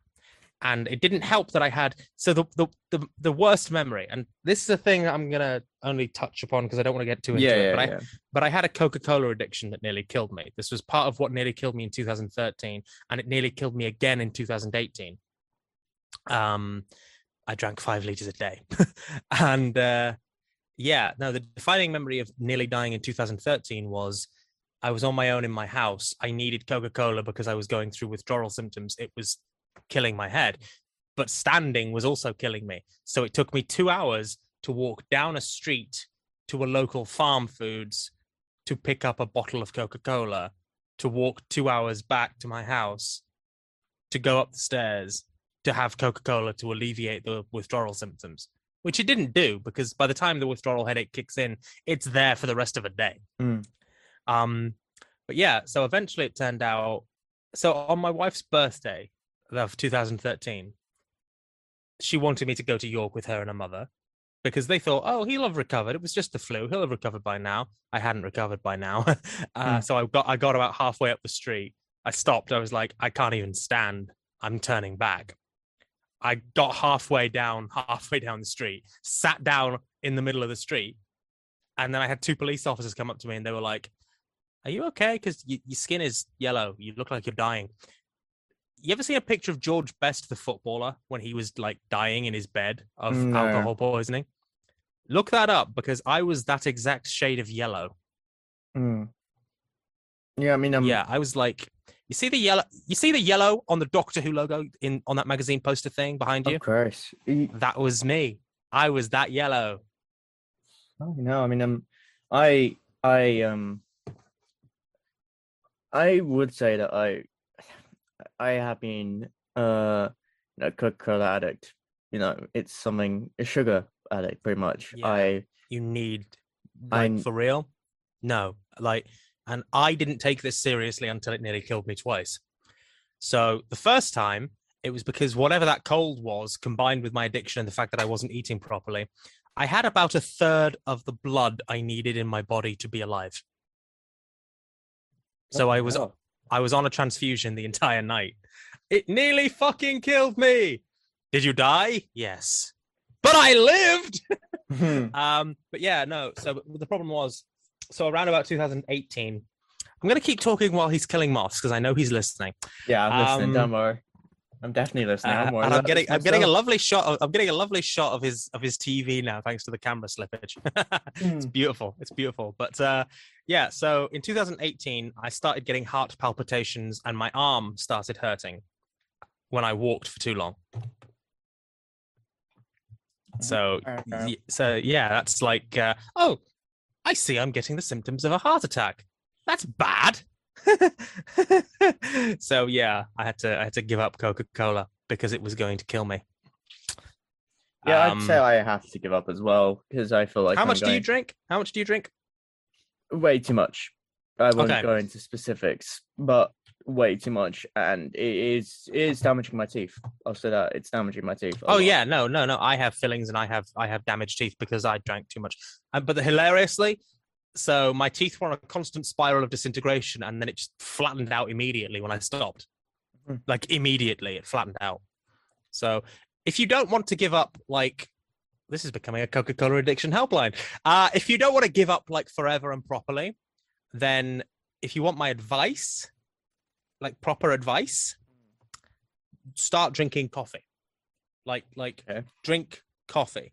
Because I went through and the way I did it, I don't recommend this, but the way I did it was I had my withdrawal weekend. So I cold turkeyed through an entire weekend. I cold turkeyed. And then I started drinking coffee on the Monday, and just immediately it alleviated so much. And coffee's much better for you than Coca-Cola is. It's not brilliant, but it's better. Yeah, I'd say I'm not at a point where if I were to get off Coke, I'd go for a withdrawal. Because I do have substitutes. But at the same time, it's getting there. It would get close, and I don't want to. Okay. For real, I've been there. Stop while you can. Okay, because that's the serious part of this conversation. Don't do coke, kids, or I'll get the Glockter on you. Oh yeah, that's a whole. But yeah, I'm glad I had this conversation because it is something that I'm going through right now. And the thing is though, like, and again, this is, stop me if I'm being insensitive. You clearly have an immediate family history of heart problems. I was just about to mention that my dad had heart problems. So yeah, if he had heart problems, you will probably have inherited some level of that. I know. So there is a level of fear that comes with that. But of course, and like that's bad in a way, but at the same time, being aware of the actual risks is good. So be aware of the actual risks. Yeah. Shall we talk about happier things? Yeah, so, let's go to happier things. So yeah, I guess because okay, fun stuff then. So in terms of like Doctor Who stuff that's upcoming, I'll talk about this stuff that's upcoming that I'm doing just on my channel. Then I'll talk about the stuff that I'm doing for you to sort of close out, because that seems like a pretty good way of closing out. Yeah. And there's still a lot of fun stuff that we can talk about there. So the fun stuff that I'm doing just on my channel is, obviously, I've got the Nexus Point. So I've got episode 3 edited and ready to go out. That's scheduled to go out next month. So it's the second Friday. It's the second Friday of every month, up until the point where it actually, goes out there. And then, episode 4, I've now got all the lines for. And I'm missing only a handful of lines now for episodes 5 and onwards, so gonna get those done soon, he said. Hopefully, and since they're my lines for episode 5 and onwards, I should really get them done soon.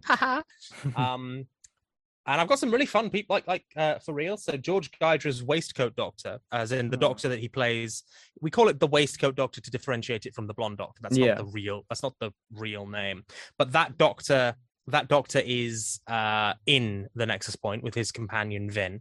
I'm really, honestly, incredibly grateful to Dominic Martin, because he's actually stepped in as the Chaotix Doctor to fill in one of the cameo roles. So he's in episodes 4 onwards, I think. Not for long, but for enough of it to, make a difference. So there is that. So Nexus Points episode 3, 4, 5, 6, and 7 are coming out for the rest of this year. I'm working next on a series of audios for my friend Matt. So he's recorded a fair few bits and bobs. So his Doctor's getting to come back out again for a bit. I'm still working on my fan film series as well. So that's ongoing. And in August, in theory, Lungbarrow Brothers season 2, part 1 is filming.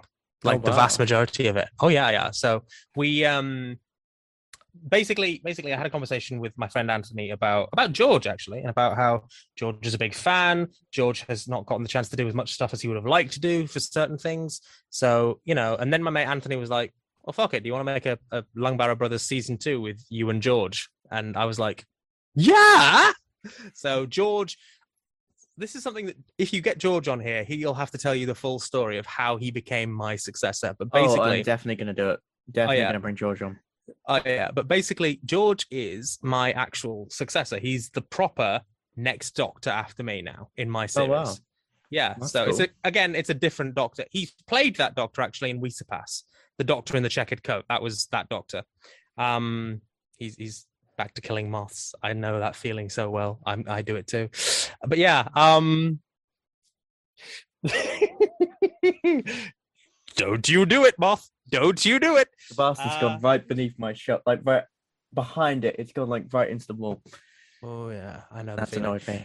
Yeah, but no. So we're playing. So basically, George and I are going to be hopefully filming Lungbarrow Brothers season 2 in August. We've got a whole week in August that we're sort of filming stuff in. So yeah, Lungbarrow Brothers are back, baby. So which is it's for real.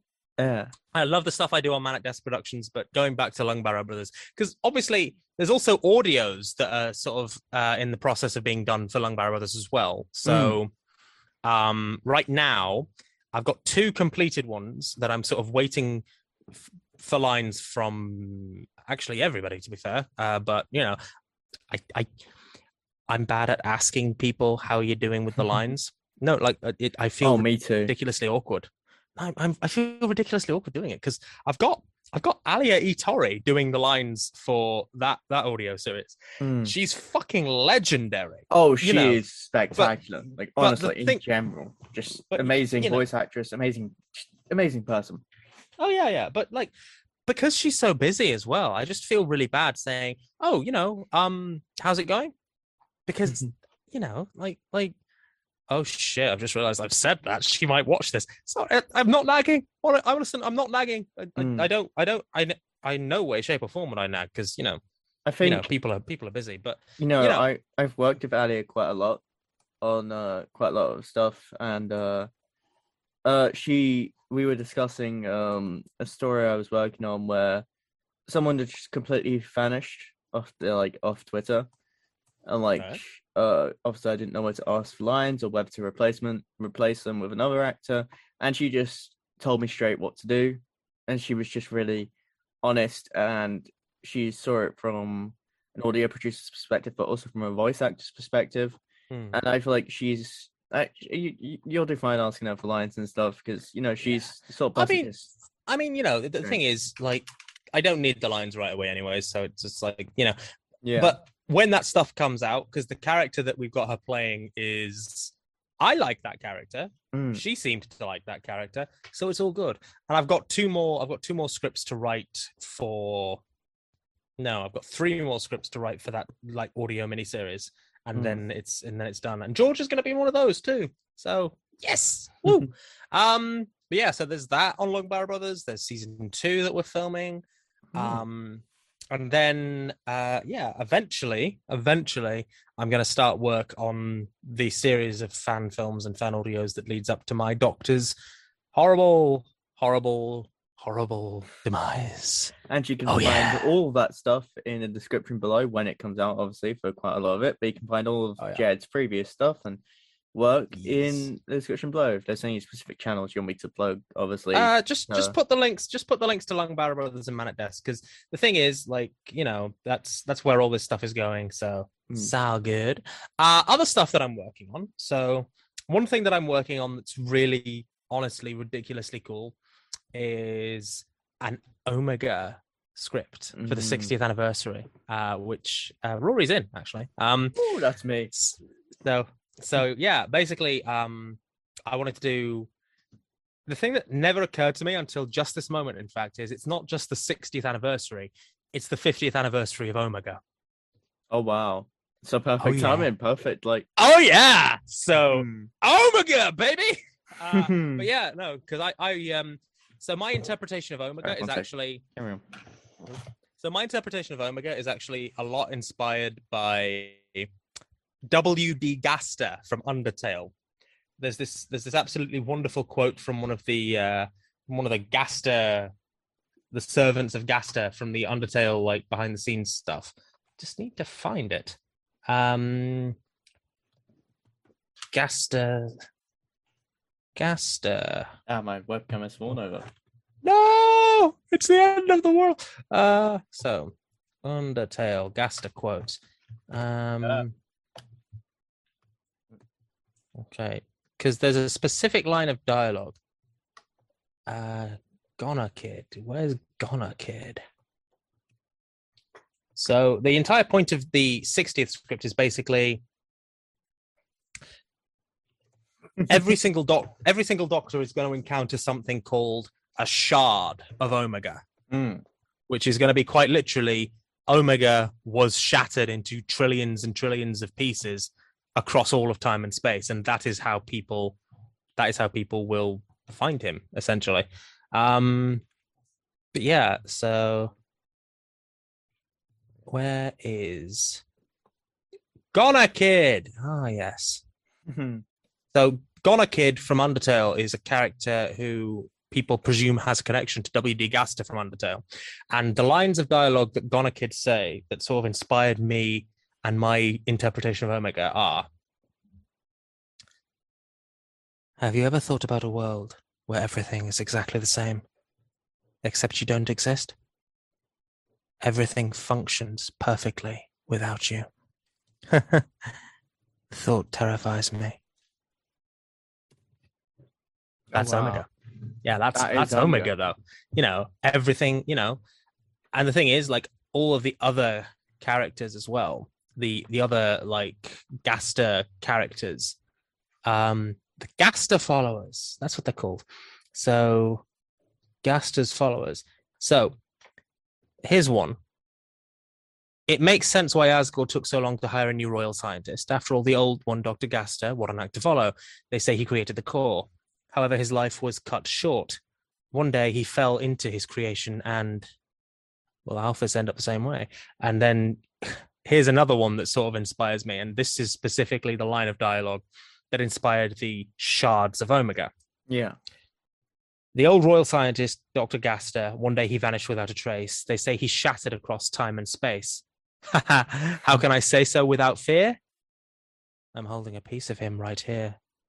Oh, that's good. That's good. Yeah. So that's the stuff that inspired my take on Omega. So the key thing with this Omega is quite literally, this Omega doesn't want to conquer the universe. This Omega doesn't want to come back and be the god of Gallifrey or whatever. This Omega isn't like, you know, a villain in that sense. This Omega has one goal and one goal only. Either he must exist or nothing must exist. Oh, damn. Oh, yeah. But yeah, kind of, you know, it's kind of the, because, you know, off topic, but, you know, with the end of time seems, Rassilon and that seems more like classic Omega, to me at least. Yeah. When I watch it, it seems like, but it also works as in Rassilon has fallen so far that he's gone to the lengths of like what he used to judge as wrong as now enacting that as the final sanction. It's really well written by Russ Davis, but yeah. So what you've done with Omega there is it's exciting. It's exciting. I mean, what's exciting is, you know, in theory, you know, I've got some really good guys in there for it, and you know, I've got a really good guy. You know, I'm not going to say because I don't want to spoil everything, but I've got a really good guy, hopefully, who's going to do Omega for us. And you know, obviously, you know, I've got Dom, who's agreed to be the Chaotix Doctor in that. I've got, you know, myself, my mate Matt, George is in it as the Waistcoat Doctor. You're in it, you know. So we've got, you know, there's a lot of people, and it's going to be really fun, and everybody's gonna get to act super shit scared when Omega shows up. So it's all good. But yeah, and then obviously to sort of wrap it all up in a neat little bow. Sorry, I was just killing a moth there. Yeah, I'm doing some stuff for you. So obviously, I've just finished a script for you called Cyberspace and Cybertime, which apparently you liked, which was it's brilliant. The Cybermen and the Borg, baby. Yeah, because you know, I like the Borg. I like who doesn't love the Borg?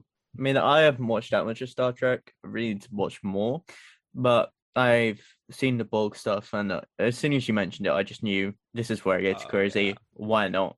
Why not? Yeah. And oh yeah. And I knew someone who could do a Borg impression, so that's cool. So got that. Oh my god.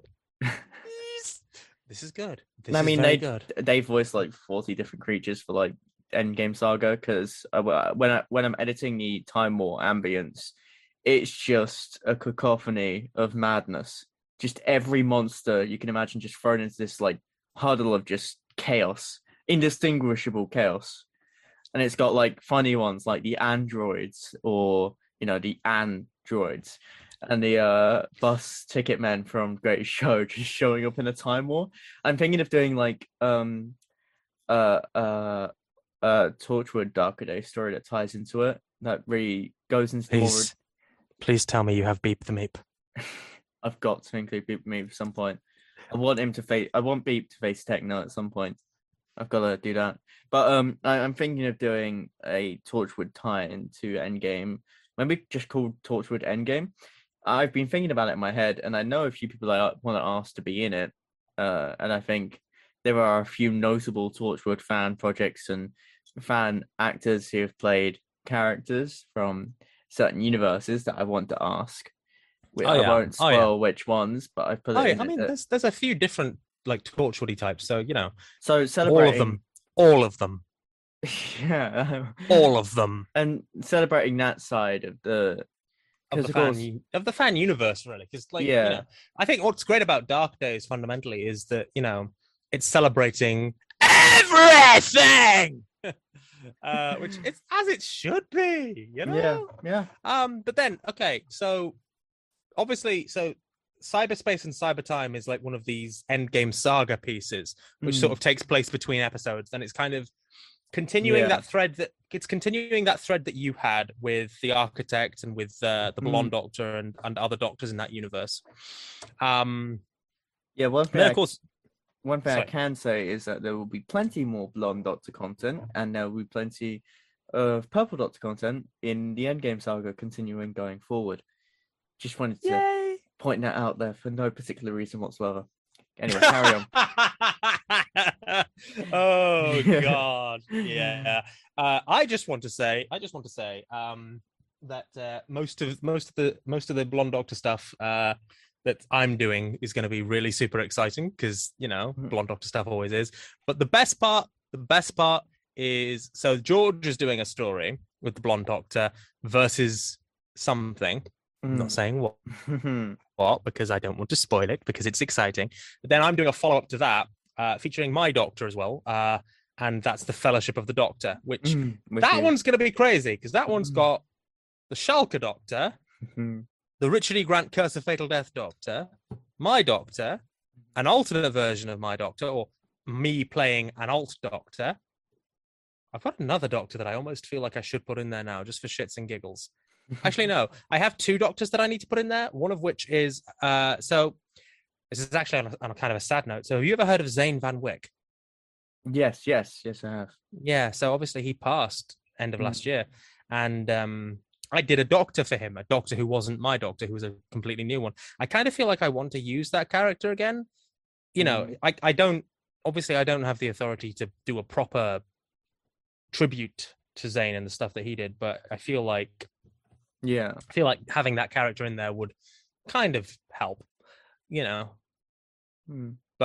yeah, so there's a bunch of different Doctors. There's Dom's Chaotix Doctor in there again, brilliant. I know there's one that I have finished writing and then in producing that you were particularly excited about because you're a big fan of this fan Doctor. Barbara Benedetti! Oh God. And she passed away quite a while ago now. She was 30 years ago. 30 years ago. And I got in contact with the creator of those fan films quite a while back because I didn't know that Barbara had passed. So I contacted him just saying, can I use this Doctor in the Endgame Saga? And he was very polite. Actually, I think I asked about the DVDs first, seeing if there were any available for that fan film. Which he just said, just go on Daily Motion. But I want those physical discs, damn it. I need those physical discs. I got his permission to do kind of tribute to her Doctor, which also in a way is a tribute to my dad as well. It's because it does go over a lot of grief It's not heavy. It's not a heavy story. It's definitely not a heavy story. It's more of it's a love letter to her era. There's a cameo from a villain in there. And it's like it's kind of like the Tenant My Reward segment, but for the Benedetti Doctor with a special cameo. And yeah, And I think for the Benedetti Doctor, that's deserved because that's one of the seminal doctors of fandom in a way. But yeah. But yeah, so I'm obviously, and the last thing, to be fair, the last thing that I'm working on for you is can I talk about that? Yes, go ahead. Yeah, okay. Not too much, but go ahead. Not too much. Okay, so I'll talk about the first story, but there's more. So basically, I had an idea that sort of occurred to me a little while ago, which was basically imagine doing an alien story with just like the War Doctor in it, because fucking John Hurt. And then I was like, yeah, but I'd want to be in that too. And then I was just like, my Doctor and the War Doctor versus the alien. And then I was like, Rory does crazy fun stuff like that. I'll just pitch it to him. And then I was like, no, you know what? I'll just pitch an entire series of these crazy crossovers to him. So yeah, we've got an entire series of crazy crossovers. One fan doctor, one canon doctor, one random franchise from out there. Keep moving. But yeah, so the one that is like the first one is me, the War Doctor, the alien. And I had a funnily enough, as strange as it is to be asking this on a podcast, I've got a couple of questions that I sort of want to ask about that. So sure. So I put Amanda Ripley from Alien Isolation in it, right? Mm-hmm.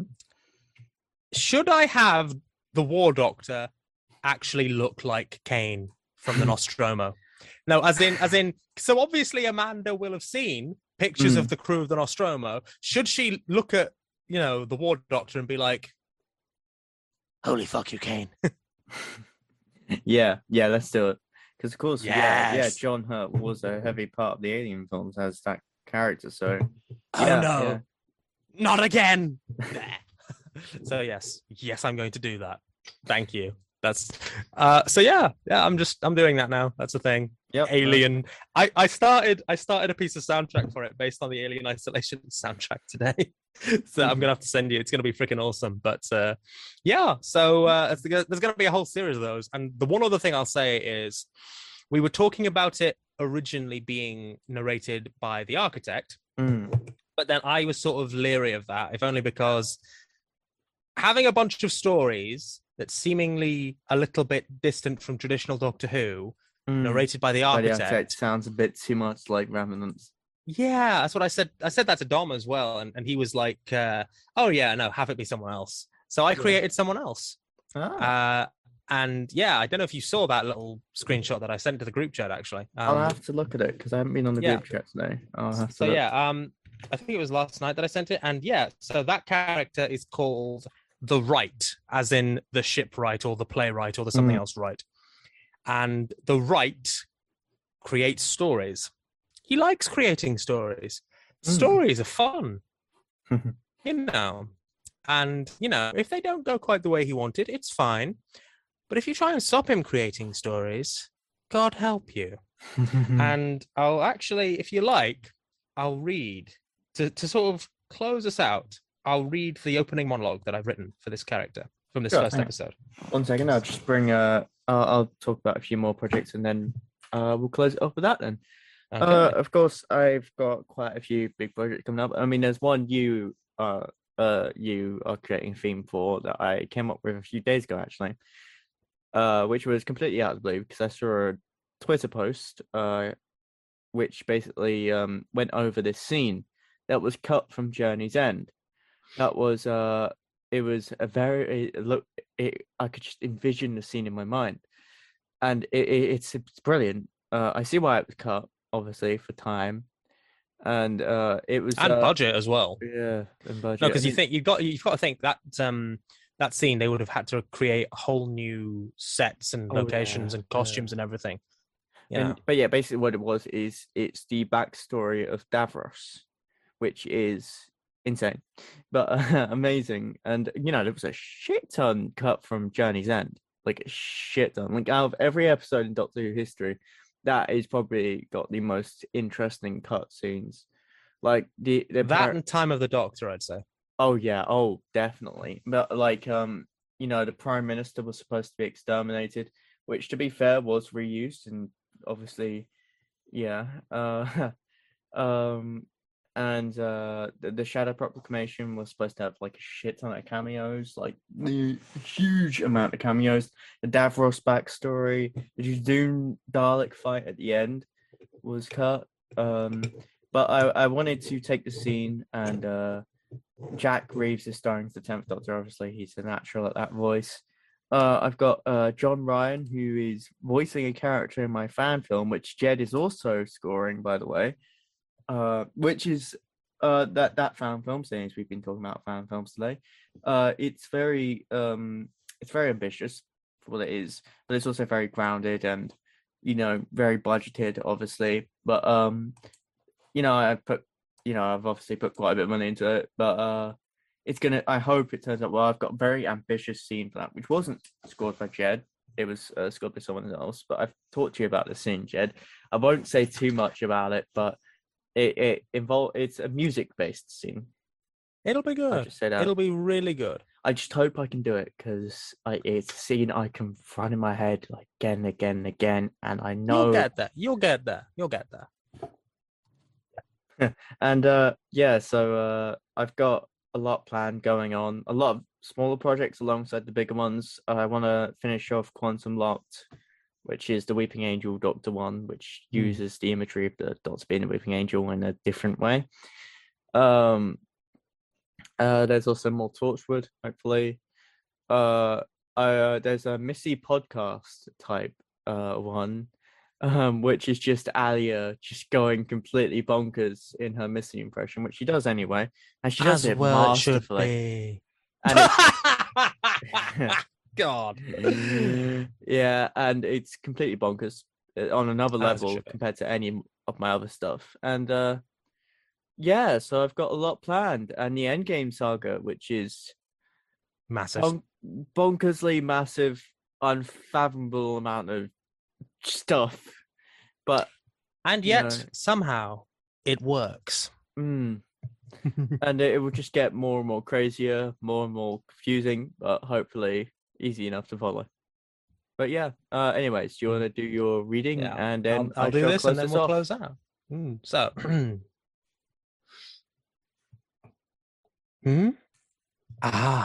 there you are. Are you sitting comfortably, everyone? Ladies and gentlemen, sit down, sit down, sit down. Get a cup of coffee. Not Coca-Cola. Not Coca-Cola. I know. I see you drinking your Coca-Cola. Don't do Coke. I will send the Glockter after you. I see you, Spoon. Right. There you are. I was beginning to wonder. For a long time, you see, I have been waiting. Yes, waiting for you. You see, I have stories that must be told, stories that must be shared. For what is a good story without an audience?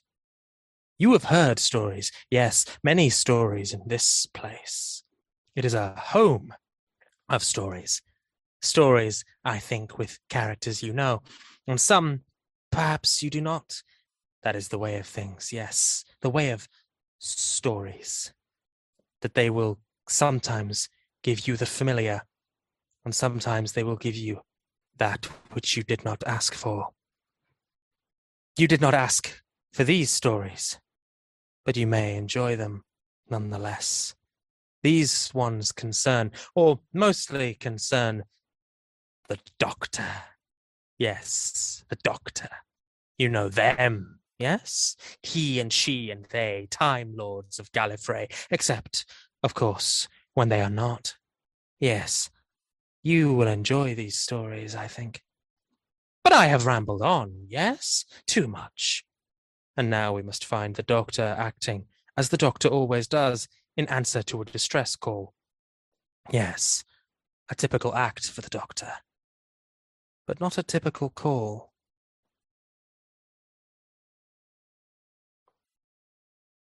Yeah, I can't hear you. Is that me? Is that... Yeah. Ah, you're back. Hi. Yep. So yeah. Yeah. I can't wait for this series to play out. It's gonna be really fun, really bonkers. Like, if you've seen stuff on my channel before, which if you haven't, please subscribe. If you haven't, how did you find this? But if you haven't yet, please subscribe. And there goes my webcam. But Pray for his webcam, everybody. Thoughts and prayers and F's in the chat for his webcam. But yeah, so that series is going to be completely bonkers in every way imaginable, in the best way possible, hopefully, and it will be insane. Completely insane. Yeah. Insane. Insane. Yeah, so that's a great way to close this out, I suppose. Thank you for being honest. You've got my stolen college guest star award of approval. Now you can know if you were right. I guess. But now I'll know that I was right. Oh God. Now then, and on that bombshell, take care, everybody. Make sure to subscribe, leave a like, and check out Jed's channels, and check out audios, and have a great evening or afternoon or morning or whatever. It's all kind of time wimey. Anyway. Bye. Bye.